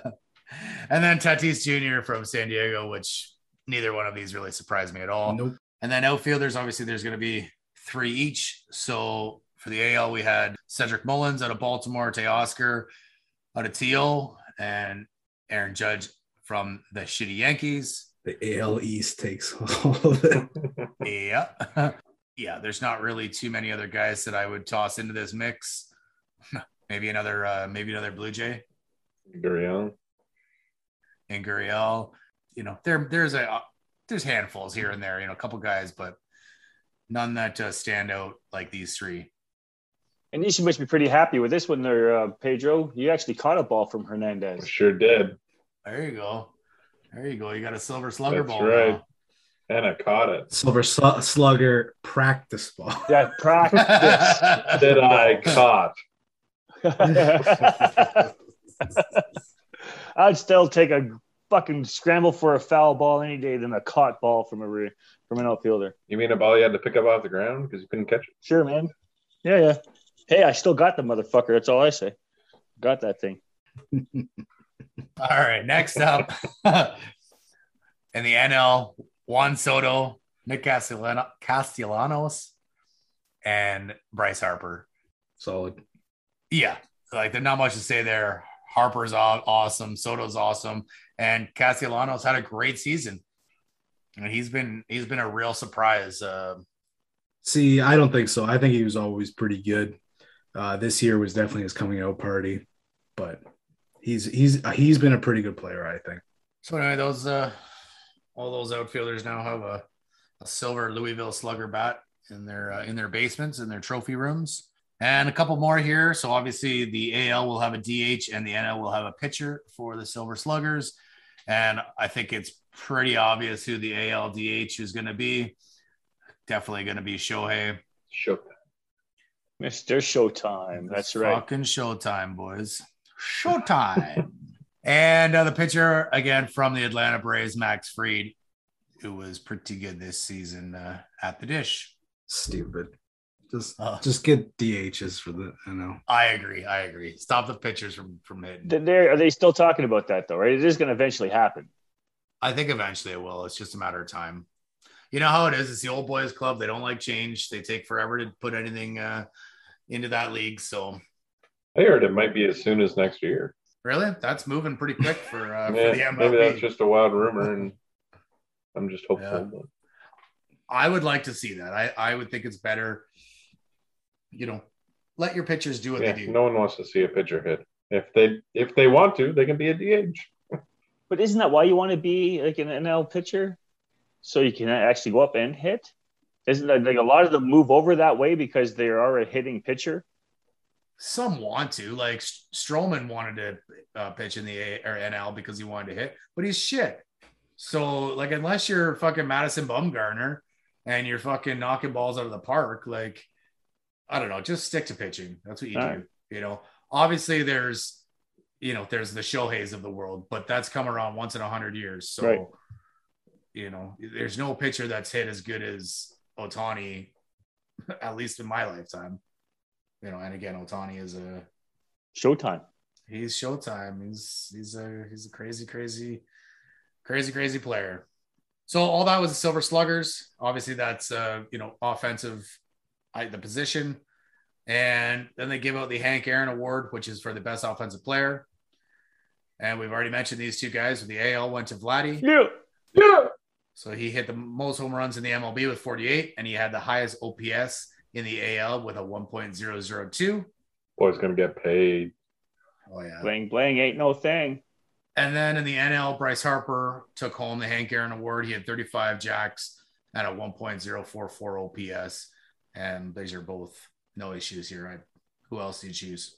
Pretty tough to choose Ohtani for this based on his stats compared to Vlad. Yeah. And I don't think anybody's, there was guys that hit more home runs than Harper in the NL, but I think that OPS catapulted him up to winning that. And then last award that has been given out before we get into some that are yet to given out was the reliever of the year. The AL went to Liam Hendriks of the White Sox, and the NL award went to Josh Hader of the Milwaukee Brewers. And from what I saw this year, zero surprise here. Both guys were lights out all year long. Sure, there's some guys that you could plug in here. This guy was pretty good. This guy was pretty good. But in my opinion, none as good as these two. And then we'll get into some of the finalists. We had some nominees a couple weeks back. Now we've whittled them down to the finalists. So Rookie of the Year finalists. This is where I'm going to ask you guys who you think is going to take home the hardware. So in the AL, we've got Wander Franco of the Tampa Bay Rays, Randy Arozarena of the Rays, who doesn't seem like he should be in the running for Rookie of the Year, but just didn't have enough games played last year, even though he was the MVP of the World Series. He was still a rookie, and he's still a rookie this year. So, and then last finalist will be Luis Garcia, a pitcher out of Houston. And then just to jump in with NL before I ask you guys who you think, the NL finalists, Trevor Rogers out of Miami, Jonathan India out of Cincinnati, and Dylan Carlson out of St. Louis. So AL, who do you guys got? Randy. You like Randy? Oh, yeah. I mean, I think Randy's going to win it, but I think Wander Franco deserves it. He just doesn't have the amount of at-bats as Randy has. Yeah. Yeah, that's fair. He just wasn't – he didn't play enough games. So and he's 20 years old. He played when he was 20 years old. So that's why I think he should be there, but that's just me.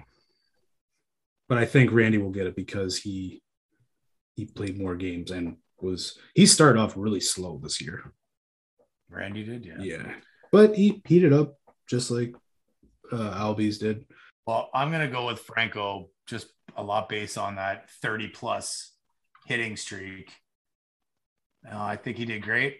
Sure, Arozarena may have overall had a better season, and like you said, more ABs and whatnot.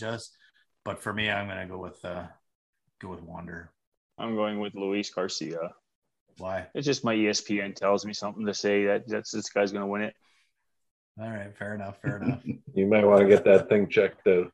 Take that thing to the shop. All right, NL. Kev, who you got there? I'm going to take India. I mean, I've watched some of the baseball, but with what I play as the video game, this guy's mint. This guy's good. So I'm just going off a video game stature. I like India. Playing some MLB this show? I do, bro. 2021. Oh, wow. Big money. Shit. Maybe you should play with fucking Wander Maybe. or a Rosarina. What do you guys got, Pete, Jess? I'm going to go Trevor Rogers. Why do you like Rogers? I went with the pitcher. What the fuck? I don't know. He had a hell of a year. He had a really, really good year. I think I gotta go with India, Jonathan India, though. But he came out of nowhere, and he competed. Now he was in a lineup with a lot of decent players, and he benefited from that for sure. But he was quite the shock, and I think he deserves it. I'm gonna go with Carlson here. I think he's been solid all year. I've liked what I've seen, and that's my guess. That's what it is, boys. It's really just a guess at this point. It's not like we have any voting power. Maybe one day we'll get our media passes and get some voting power. But we dream big. Yeah, we're only in episode 42, not 420. So Nice. All right, a couple more. Manager of the year, AL. You got Kevin Cash out of Tampa, Dusty Baker out of Houston, and you got Scott Cervez out of Seattle. Thoughts on those ones? Since I've got mine down there first, boys, I'm just going to go with Baker. I mean, the guy can coach. I mean, he's done well everywhere he's went, just hasn't won one. That's all. I mean, not as a coach. Yeah. Like, I like Kevin Cash, but he's with Tampa, so no, I'm going with Dusty. Pete? I think I'm going to go Dusty as well. Wow. Best offense in the show this year, I think. Strong team they fucking played there. I'm going Dusty. I'm going to go with Seattle and Scott Survey because they were supposed to be fucking hot garbage, and they were not. They didn't make the playoffs, but they definitely impressed and exceeded what they were supposed to. So, yeah, and if the award should mean anything, it should be that. Right. So exactly. It's usually what Coach of the Year goes for sure. Mm-hmm. So next up, the NL, you had Mike Schilt out of St. Louis, Gabe Kapler out of San Fran, and Greg Counsell from Milwaukee. I'll go first again, boys. I'm going to take that Gabe Kapler.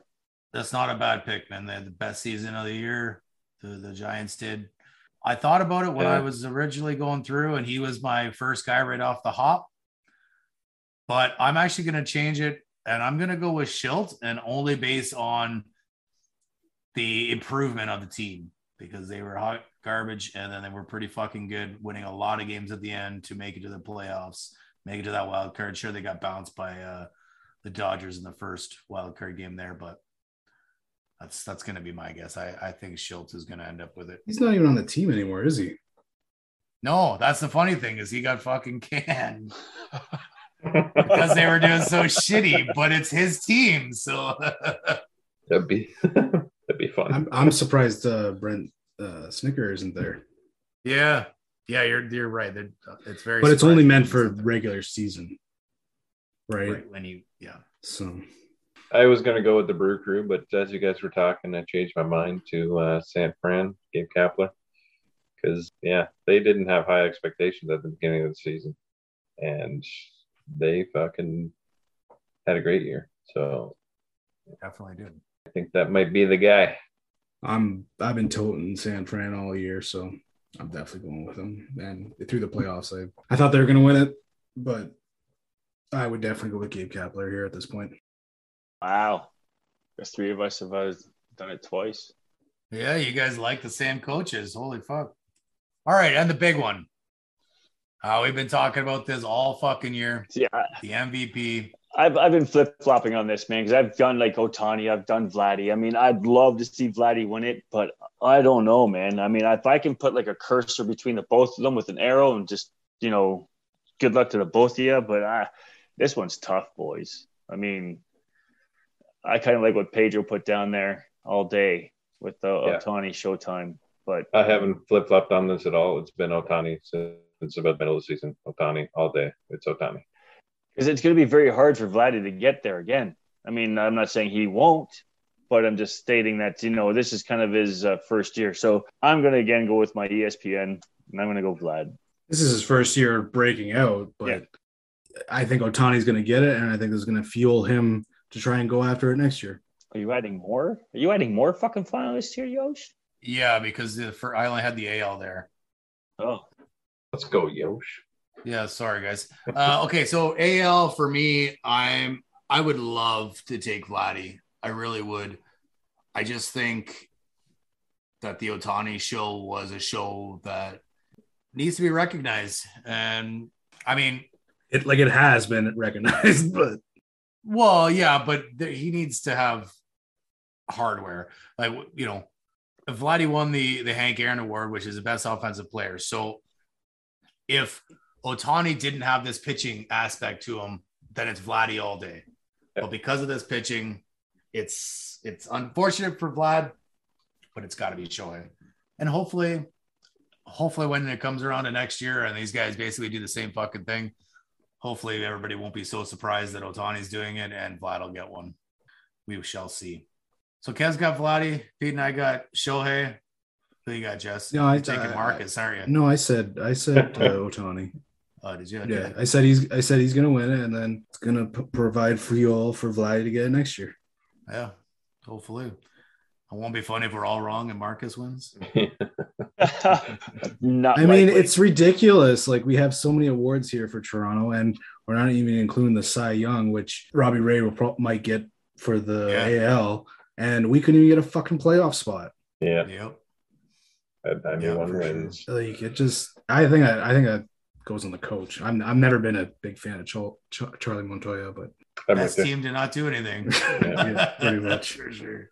All right, so NL, Bryce Harper, Fernando Tatis Jr., or Juan Soto?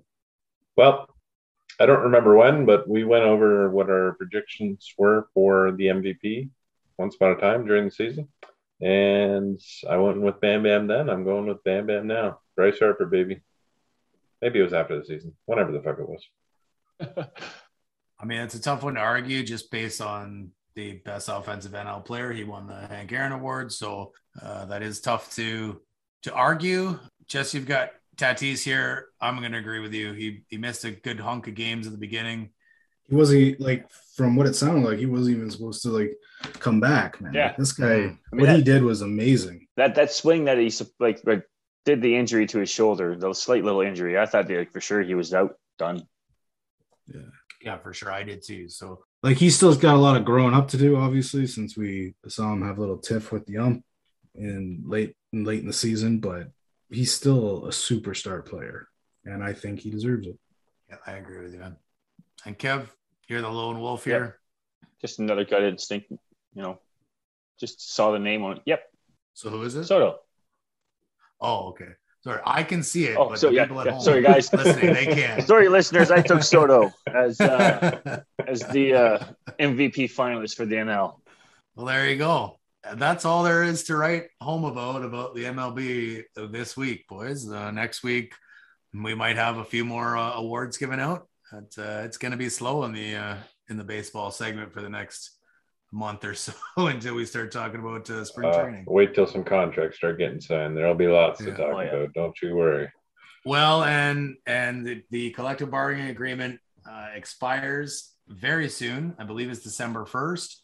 And there's talk about some of these big name free agents, Semien, Correa, Corey Seager, all signing prior to the CBA. But who knows? Well, we will see. And they're saying that if these guys do sign prior to the CBA, then that is basically going to set the market and could influence the CBA as well. So who knows what we'll see there. But I've heard that some of these big name guys themselves and teams would like to get them signed up before December 1st. So we shall see how that plays out. Another thing I want to know how it plays out is some women's hockey. What do you got, Kev? So what I got going on here with the Premier Hockey Federation, which is AKA the National Women's Hockey League and WHL. 3 games were played on November 6th. We had Connecticut Whale versus Metropolitan Riveters. Riveters go on to win 4-1. Minnesota Whitecaps faced Boston Pride, which I think is probably the best name there.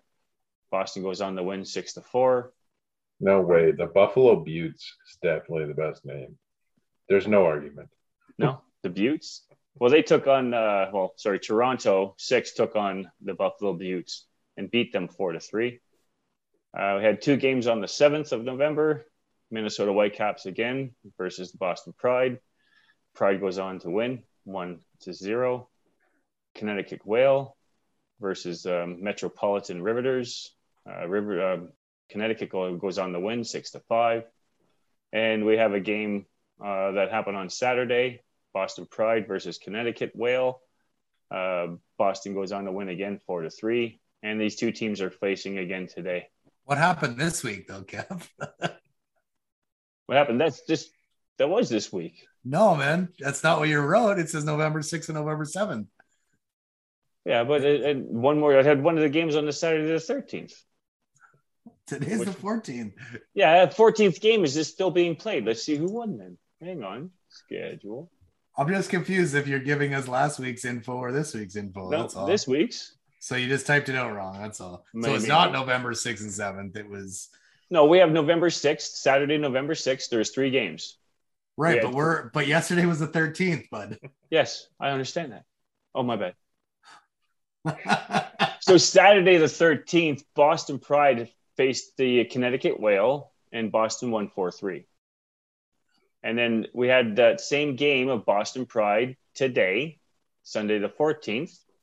And I have a final here, and Connecticut beat Boston 3-1.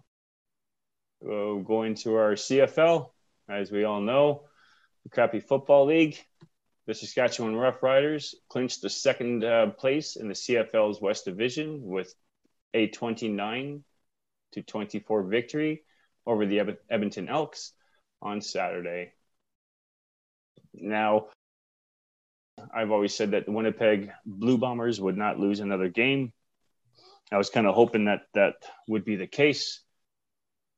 With the starting of the backup quarterback, Sean McGuire, he started on Saturday against Montreal. Saturday this week or last week? This week. Okay. I just checked, and Kevin's right. There was only 2 games this weekend for the women's hockey. So he was right. He's right. I'm wrong. It just seems odd. Again, man, 6 teams. There's only 6 teams in this league. I know, but it's weird on a Saturday night that there's only one fucking game and only two teams twice played this whole weekend. There was no other. The other 4 teams didn't play, so that's just weird. Even though there is only 6 teams, it's just odd. Yeah. I'm just saying, like, the 6, they should have been on last week's show. I think it might have been. I suppose that's their only game that they had. So I'm assuming they would have. Or that could have been preseason. Who knows? I think it was more like on preseasons because I was like looking into that and it just didn't make sense to me.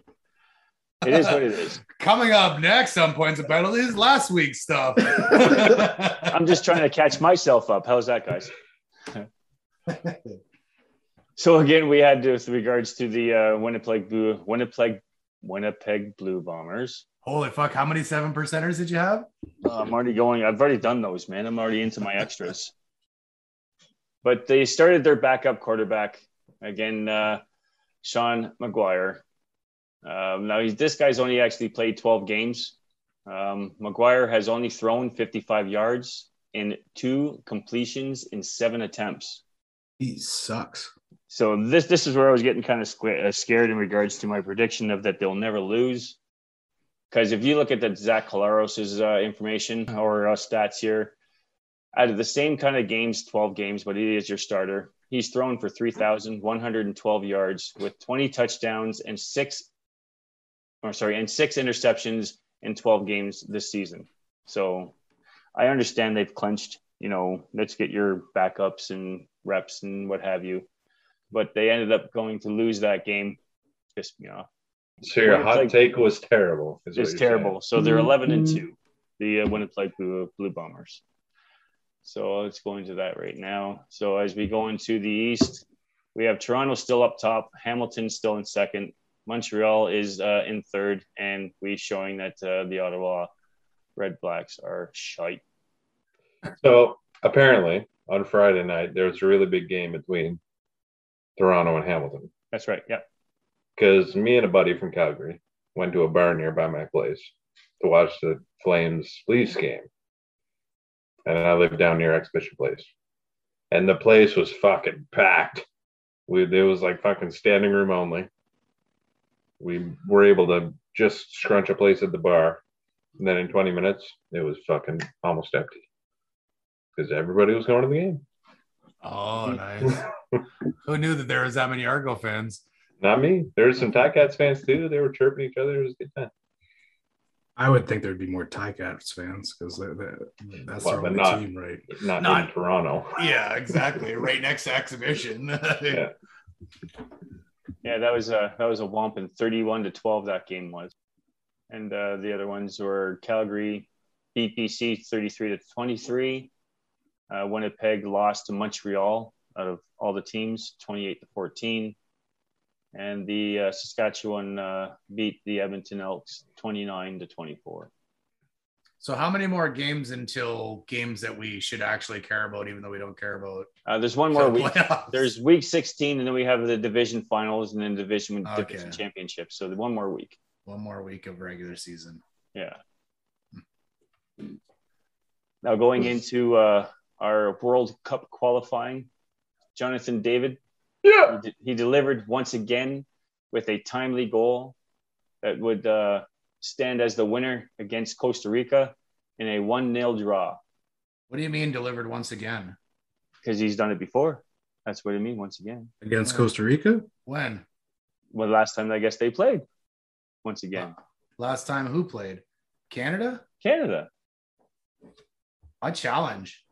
Jonathan Osorio scored the goal in the last Canada game. Well, I think the last Canada game for the qualifiers for the men's was against Mexico.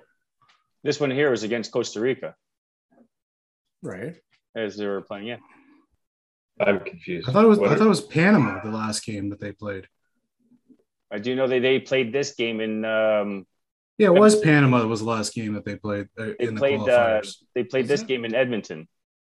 So did Jonathan David score in the Panama game? Yeah, but he didn't get the game winner. Oh, okay. Oh. He scored it in the 78th minute, but Jonathan Osorio never scored at all in that game. No, not I get my Mexican. Yeah, you'll get it. Yep. Wrong game. If the Panama game didn't happen, I was right, but. Now, I do believe they are going to be taking on Mexico next.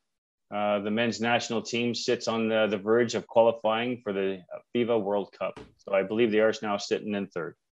Yep. They're only a point behind both Mexico and the U.S. And yeah, Mexico's next up. Now, I don't know if the weather's going to put a damper on the Mexicans coming into this game as well, since they are playing here in Canada, and it's pretty snowy out. I heard it was supposed to be, and this was last week, but I heard I think the game is tomorrow. No, Tuesday. I think I heard there was supposed to be a high of -4. Wow. That's insane for a soccer game. Yeah. Where is it? Is it in Edmonton? It's in Edmonton? Oh. Yeah. See, normally I would say that the weather won't mean shit, but at that temperature, oh yeah, that's definitely going to play. It's going to play a part against the Canadians too. They're not fucking good. They're not used to playing in minus. What do you say? -4.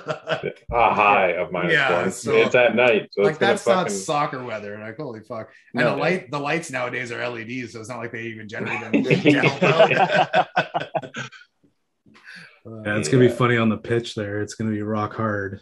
Yeah, and you're gonna be slipping and sliding all over the place. They discussed that too because I think this it is turf that this field is, and they're concerned about the rubber pellets, not being able to do their job. So it's going to be pretty slick. Going into our MMA, UFC, Holloway's legend continues Saturday with an anonymous decision over Rodriguez in the main event of UFC Fight Night in Las Vegas. Holloway now calls out Conor McGregor, which I think is pretty stupid. This is something you don't want to do to a guy that already has anger issues. So I don't know if this is going to actually happen, that fight, but he did call him out. He says, if you want to be the best, you got to beat the best. So, and Conor has actually held 2 belts in 2 different weight classes. So I would put him as basically one of the best. Kev, did you see the guy? I'm pretty sure it was this weekend. I can't remember his name now. He fucking won with a flying knee, knocked the guy out with a flying knee. Yeah. Holy fuck. Yeah. He was like, Buddy hit him, and he was like, "Oh, I see how it is. I see. Yeah. I see." And then he comes out with this flying knee.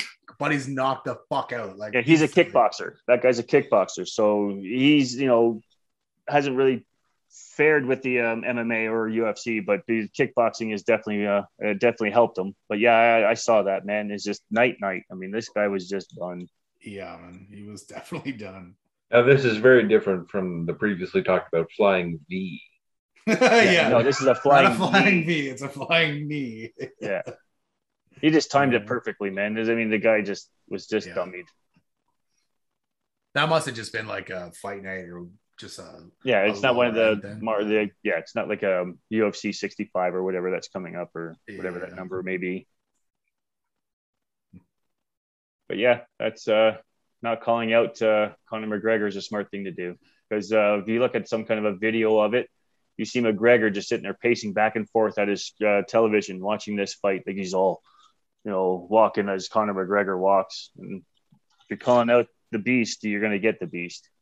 I saw that too, and I started laughing because I'm like, you're an idiot. Like, you're obviously posting this just to get a rise out of your fans or whatever. Like, that's right. Yeah.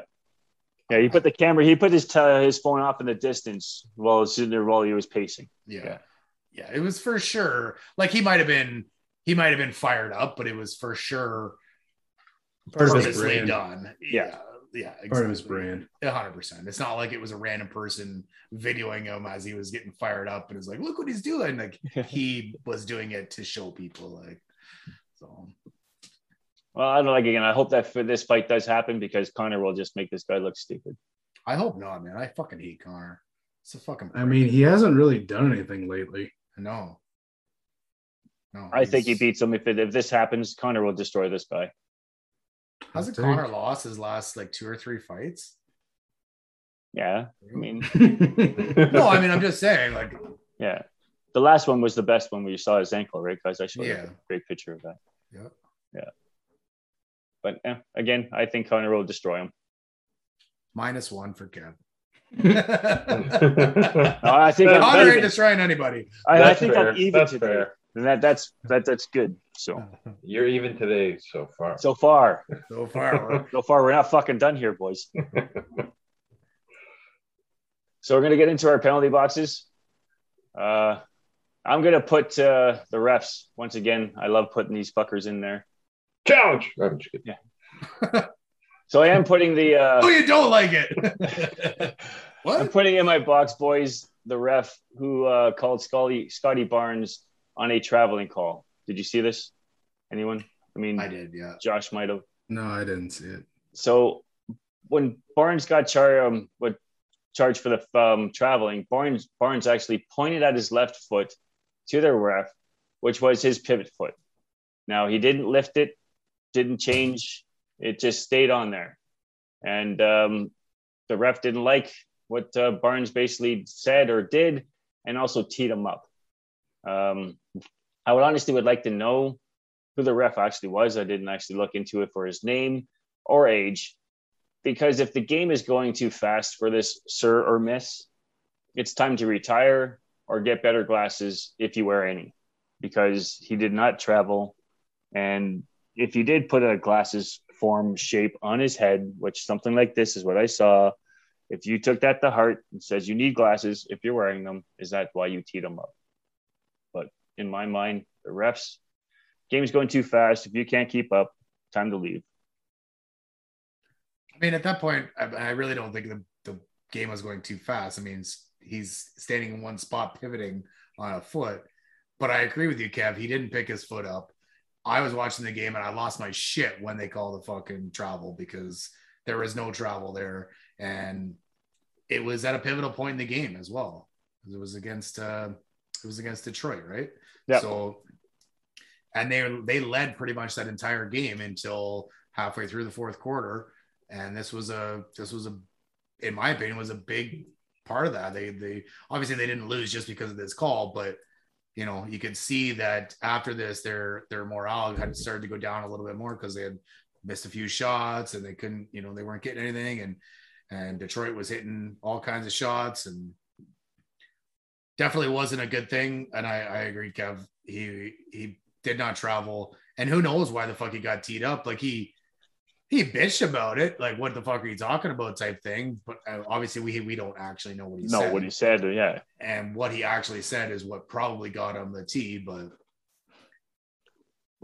I mean, it is what it is. You got to live and learn. And I guess Scotty's got to push that foot down harder onto the fucking hard court. I just don't get it. Even if you went to his heel instead of the pivot of his foot, it's still fucking planted. He did rock a couple times, but his foot was always down. So yeah, I'm not, like you said, I'm not sure what the ref was looking at, but it wasn't a great call. And just one more knock against the refs. Yeah, no, I'd like to just ask. I mean, all refs, do we all consider them zebras, or is that just hockey? Just hockey, man. Okay. Because the zebras, they're the only ones that wear striped shirts. I guess in football they do, but they never really call them zebras. Yeah, they do. They do. But like basketball, they wear gray. Yeah. And in baseball, they wear like they're called blue or black. Light. Yeah, they call them blues in baseball. Yeah, blue. Yeah. Blue. I guess football would, but I've never really heard football players calling the refs zebras. I've heard it a few times, but it's not that different. But the refs hurting the Raptors, that's nothing new. Like, no, that comes with being a Raptor, more or less. Him freaking out and having pissing them off, he'll learn from that. Yeah, and for sure. First year player, frustrated, they're down.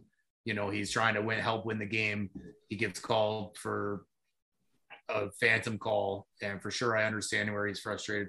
And like I said, Jess, he'll calm down. He'll learn that you can't you can chirp, but there's certain things you can say and certain things you can't. I think there's certain ones though you can get away with some shit. You just gotta know which ones to do. Yeah. Well, the older guys for sure you can chirp the hell out of, because they've been chirped out for 30 years of their NBA careers reffing, right? So, and they can take it. They've been taking it from Shaq and from MJ, the real old guys, right? Yeah, Berkeley. Yeah, exactly. Where you get some of the younger guys who are like, "Shut up, Drake." Like, don't hurt my feelings, Drizzy. That type of thing. So, but I agree, Kev. There was no travel there. Who knows on the tee? We'll never really know that.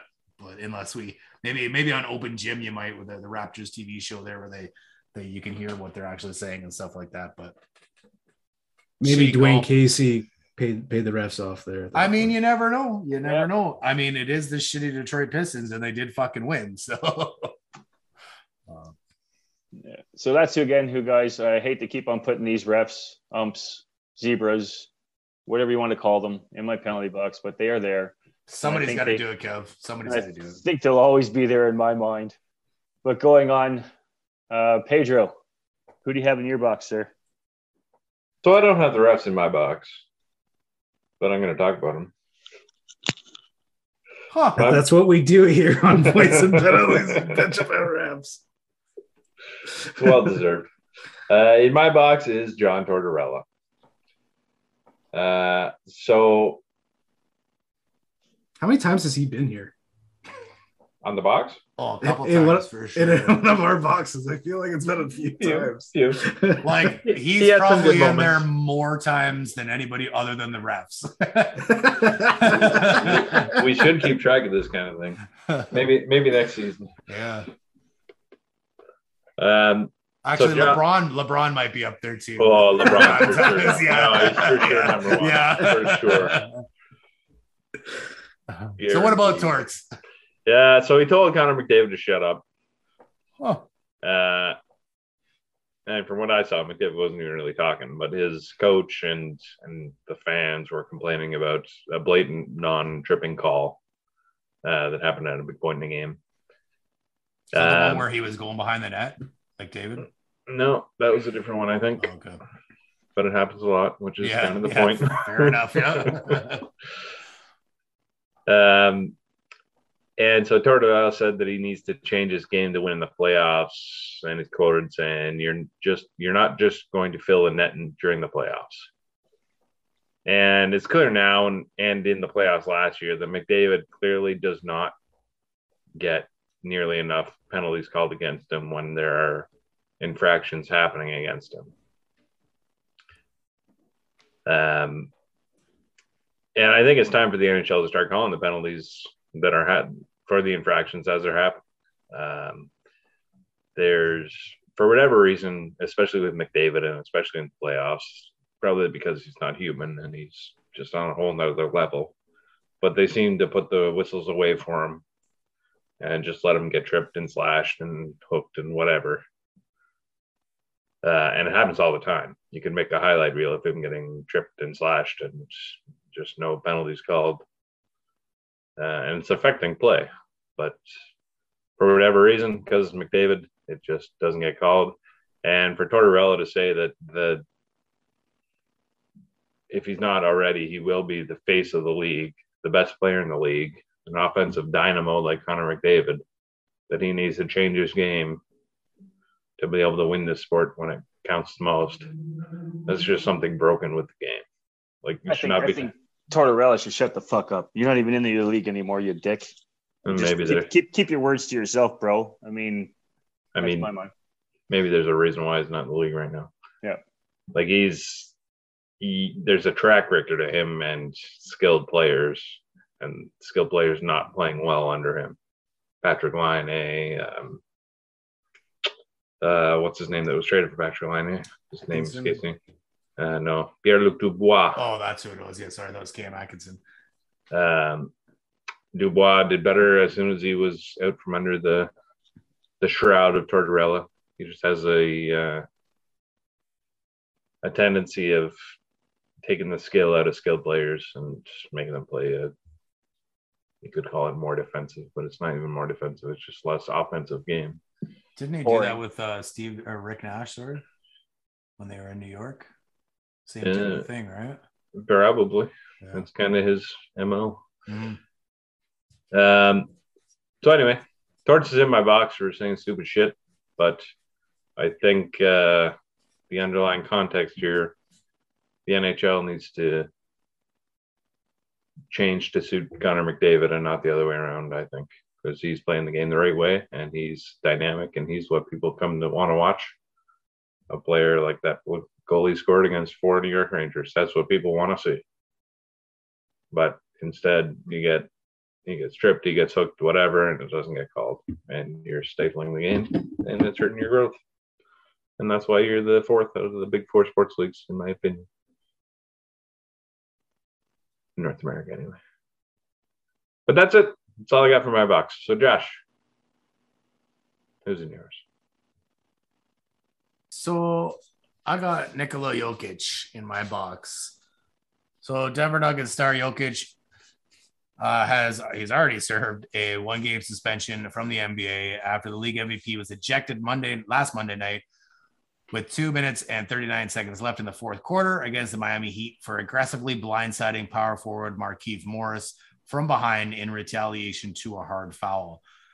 So Jokic had rebounded the ball, brought it down court.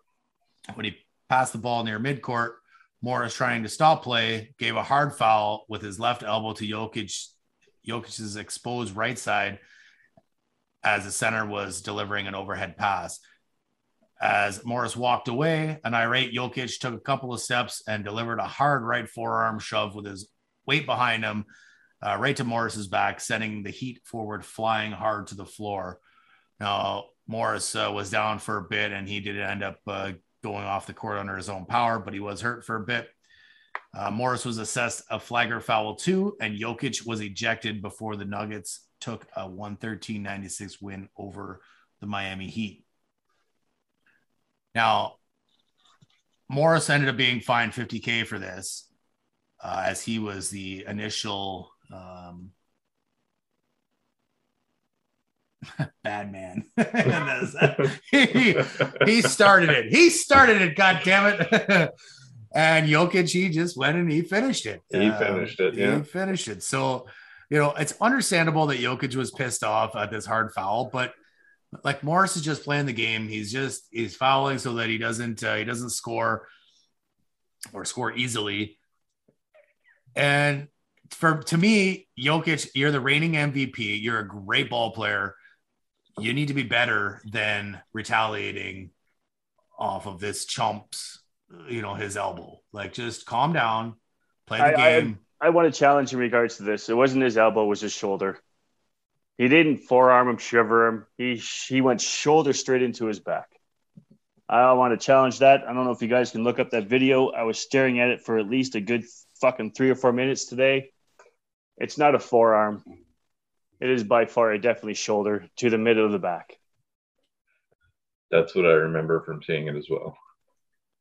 All right. Well, was straight from an article, but anyway, that's fine. Somebody can look it up.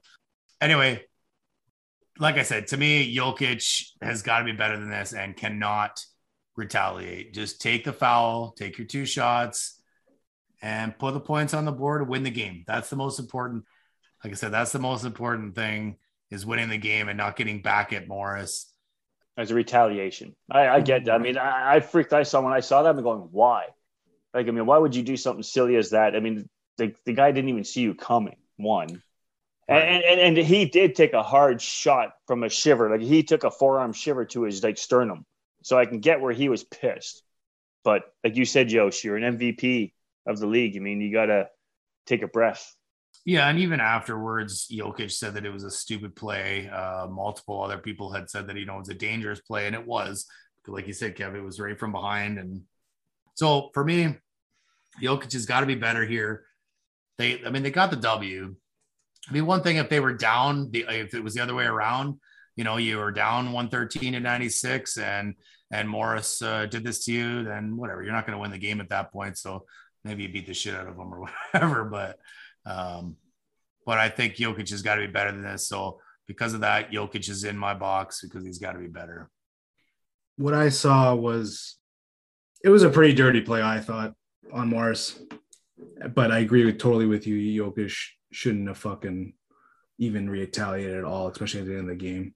But it was pretty dirty, and 50K towards Morris makes sense to me.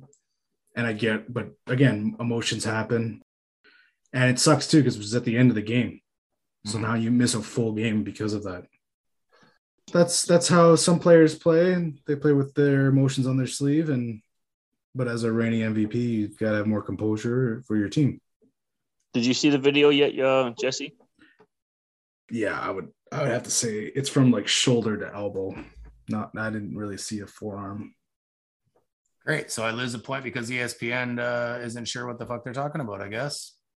Pedro's putting it up there, and it does show a shoulder. There, Pedro, what do you think? Is that a shoulder or is that a forearm? I mean, the arm is there. Clearly, the damage is done with the shoulder. It's on YouTube. Looks like a shoulder to me. That's what does the damage. ESPN fucked you, Josh. Okay, whatever. It is what it is, man.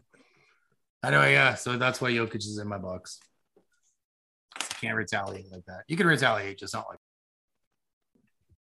All right, so I got Robert Hunt in my box, and he is a player that plays for Miami and played on the Thursday Nighter.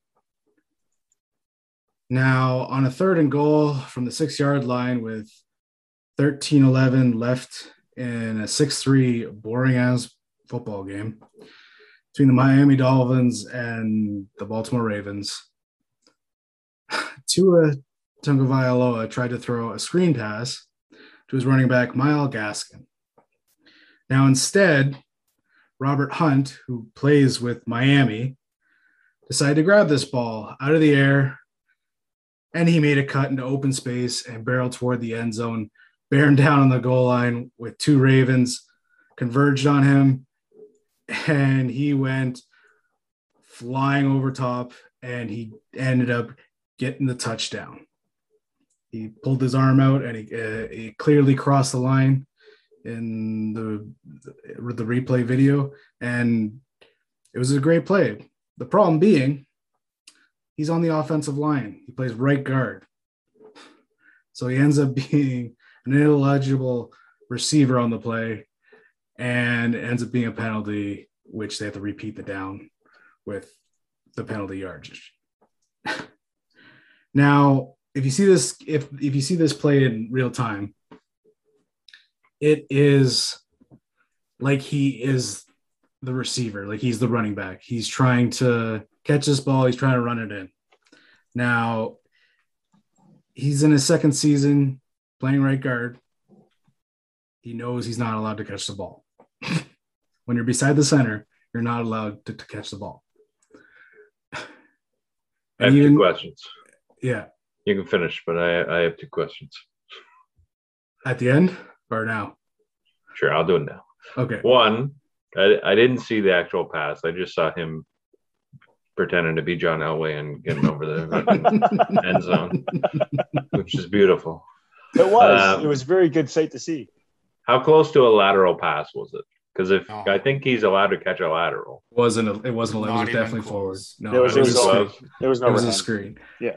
Yeah. Okay. Yeah. If it's a lateral pass for sure, but yeah, no. Like I was thinking maybe he was confused, thought it might have been a lateral. No, the thing was I can't remember who the player was. Oh, Calais Campbell was blowing up the play pretty much. But instead of blocking Campbell, he decided to stay in the way of Gaskin and catch the ball. And I think if he blocked Campbell, he may have had a chance of catching this ball. Gaskin, the running back, who was a legible receiver. So, question number 2. Okay.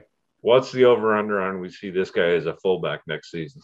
Because he looked pretty good. Well, the thing was, he did play. He said, I don't know when, and maybe it was high school or something like that, but he did say he played a bit of tight end and receiver before. There you go. But he just I got a quote here saying that he was just trying to win at this point. And even though it didn't count, it didn't click in my head that it didn't count. I just was trying to score. Now, when he did go, and technically he did score the touchdown, but it was a flag. He landed like straight on his head. Like he's a big boy, and it looked like all that weight was just on his neck. Like it looked like it hurt, but he rebounded no problem there, and it was pretty funny. But really, man, like I don't know what he was thinking, because like sometimes around the goal line they have like O lines that technically are eligible receivers as like a tight end or something like that, but they play O line and it's more of a fake to get them. But this guy plays right beside the center. There's no reason that this guy should be catching this ball. Did you guys see what the Dolphins did the next day? No. So they blew up the still photo of him like reaching out over the he's upside down. He's reaching out for the goal line. And so they took that still picture and they put it on one of their elevators. So as the doors close, open and close, you see him reaching out. It was pretty funny. So what, his arms and on the one side of the door, and then pretty much, yeah, like he's completely upside down and he's reaching out, and I don't think you can actually see the goal line in the photo that they used for, the elevator, the wrap, if you will, on the elevator door, but it was pretty funny. Now, couldn't he be an eligible receiver, or is that only just the tight ends? Or... He has to report. Yeah, he can't be because he's on the inside. No, he has to be on the outside of the tackle. Yeah. He has to be on the outside of the tackle. Gotcha. Okay. Which, like I said, he was right beside the center. So I don't know. No way he'll ever be eligible. Unless they move him out there, which they might now at this point because he's got some skills. That's what I'm saying. I don't think he'll be a fullback. I think he'll like line up like as the swing tackle, and maybe they'll try and get him a TD next week or the following sometime. Couple weeks, yeah, for sure. You wouldn't run him like the fridge and just fucking hand him the ball and let him rumble? Maybe a super short yardage. Anyways, that's why he's in my box. Robert Hunt. Well, I guess that's it for our penalty boxes. Why don't we go through the scores? Yeah, so 3 challenges today. First is, has Kyle Beach played any NHL games, and really was he a part of that Stanley Cup team, which he was not. So that's +1 for Peter, -1 for Kev. Second is Jonathan David scores again. So did Jonathan David score, I guess, in the last game that they played before this one, which sounds like he did. So that's a +1 for Kevin and a -1 for Josh. And then the Nikola Jokic versus Marquise Morris. Incident, was it a shoulder or a forearm? I agree it's more of a shoulder, and the forearm was just sort of there. And even though ESPN wrote it. Sorry, Yosh. What it is, man. I mean, if you want to get into technicalities, I probably shouldn't have got a minus for the World Cup because Jonathan David didn't score the last winning goal, but I'm fine with my minus. So it is what it is, man. I love you, bro. I love you. Oh, I didn't say you didn't, man. I didn't say you didn't. I'm just happy to be on top of once I actually don't have a fucking minus at the end of this motherfucker. That's what I think that's 2 weeks in a row. He's ended up with a plus. Yeah. Now last week, that's because he picked the Giants or he won the bracket. He was actually a minus in challenges on the episode. But he finished the day. But he finished plus. So there you go. So that brings our season totals. To Peter is a +8. Kevin moves up to -16. Attaboy. Jesse's stagnant at +16. And Josh. Bitch, and won't challenge anymore. I know I should have done today, but there's several of them you should have done today. Just really the first round picks that I can think of, or not the first round picks, the amount of picks for the NBA. For the NBA. Yeah, I wasn't totally sure on that though. Yeah, me neither. And Josh drops down to a -13. So that brings us into how our drinks were. So why don't we start with Jesse? How was your drink? Well, my 7% Halza strong beer. The IPA was pretty good from Omni Polo. It was really good actually. I'll probably get this again for sure. And this is the second one from Omni Polo that has been pretty tight for me. Peter, how was yours? Yeah, my Brock Street Brewing Company Scotch Ale. What I thought was a fucking decently strong beer. It even says strong beer right on the can, 10%. But turns out to be the bitch beer, or one of them anyway. But yeah, it was pretty smooth. Like I said, the taste was took me aback a little bit, but came around after a few big sips. I bought one today that said it was a rye ale because it was done. So like I'm gonna try that one. But it sounds a lot like yours kind of thing. Yeah, it's pretty good. Josh, you look all fucking depressed after those scores. Oh, I'm good, man. I'm just reading my beer. How was it? Yeah, mine was good. Flying Monkey Craft Brewery, Psycho Thrill Seekers Double IPA. At least I won something today. That was the alcohol content, 8%. And I like this one right off the hop. It was good, tasty. And as I was looking on here, there's it's called Pete's Beer Emporium right on the can here, Pete. So, sounds great. Yeah, you got a little. They should be paying me royalties. Yeah. But anyway, yeah, nice and tasty. I enjoyed it. Like I said before, I've had this and I liked it then. I like it again, and I'll like it the next time I have it. This is a tasty one. So thanks, Mr. Beer Mile, for getting me back onto Flying Monkeys, and I like these Flying Monkeys. They're always good. Who we got left? We got just Kev, right? How was your beer, Kev? Well, I'll take the wrong the -1. I'll take the third line in regards to our 7%. I have a New Belgium Voodoo Ranger. It's an IPA. It's also a strong beer at 7%. It's done by Steam Whistle, which is pretty cool because the second beer I had after these two are done was Steam Whistles. Well, look at you. So, yeah, I know. I didn't put two together until I actually read that. But yeah, great beer. I like this one.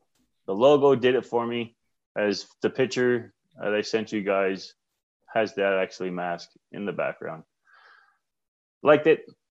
I'm on this IPA kick. But yeah, enjoyed. Do it again. All right. Well, that's going to wrap it up then for today. Episode 42 in the books.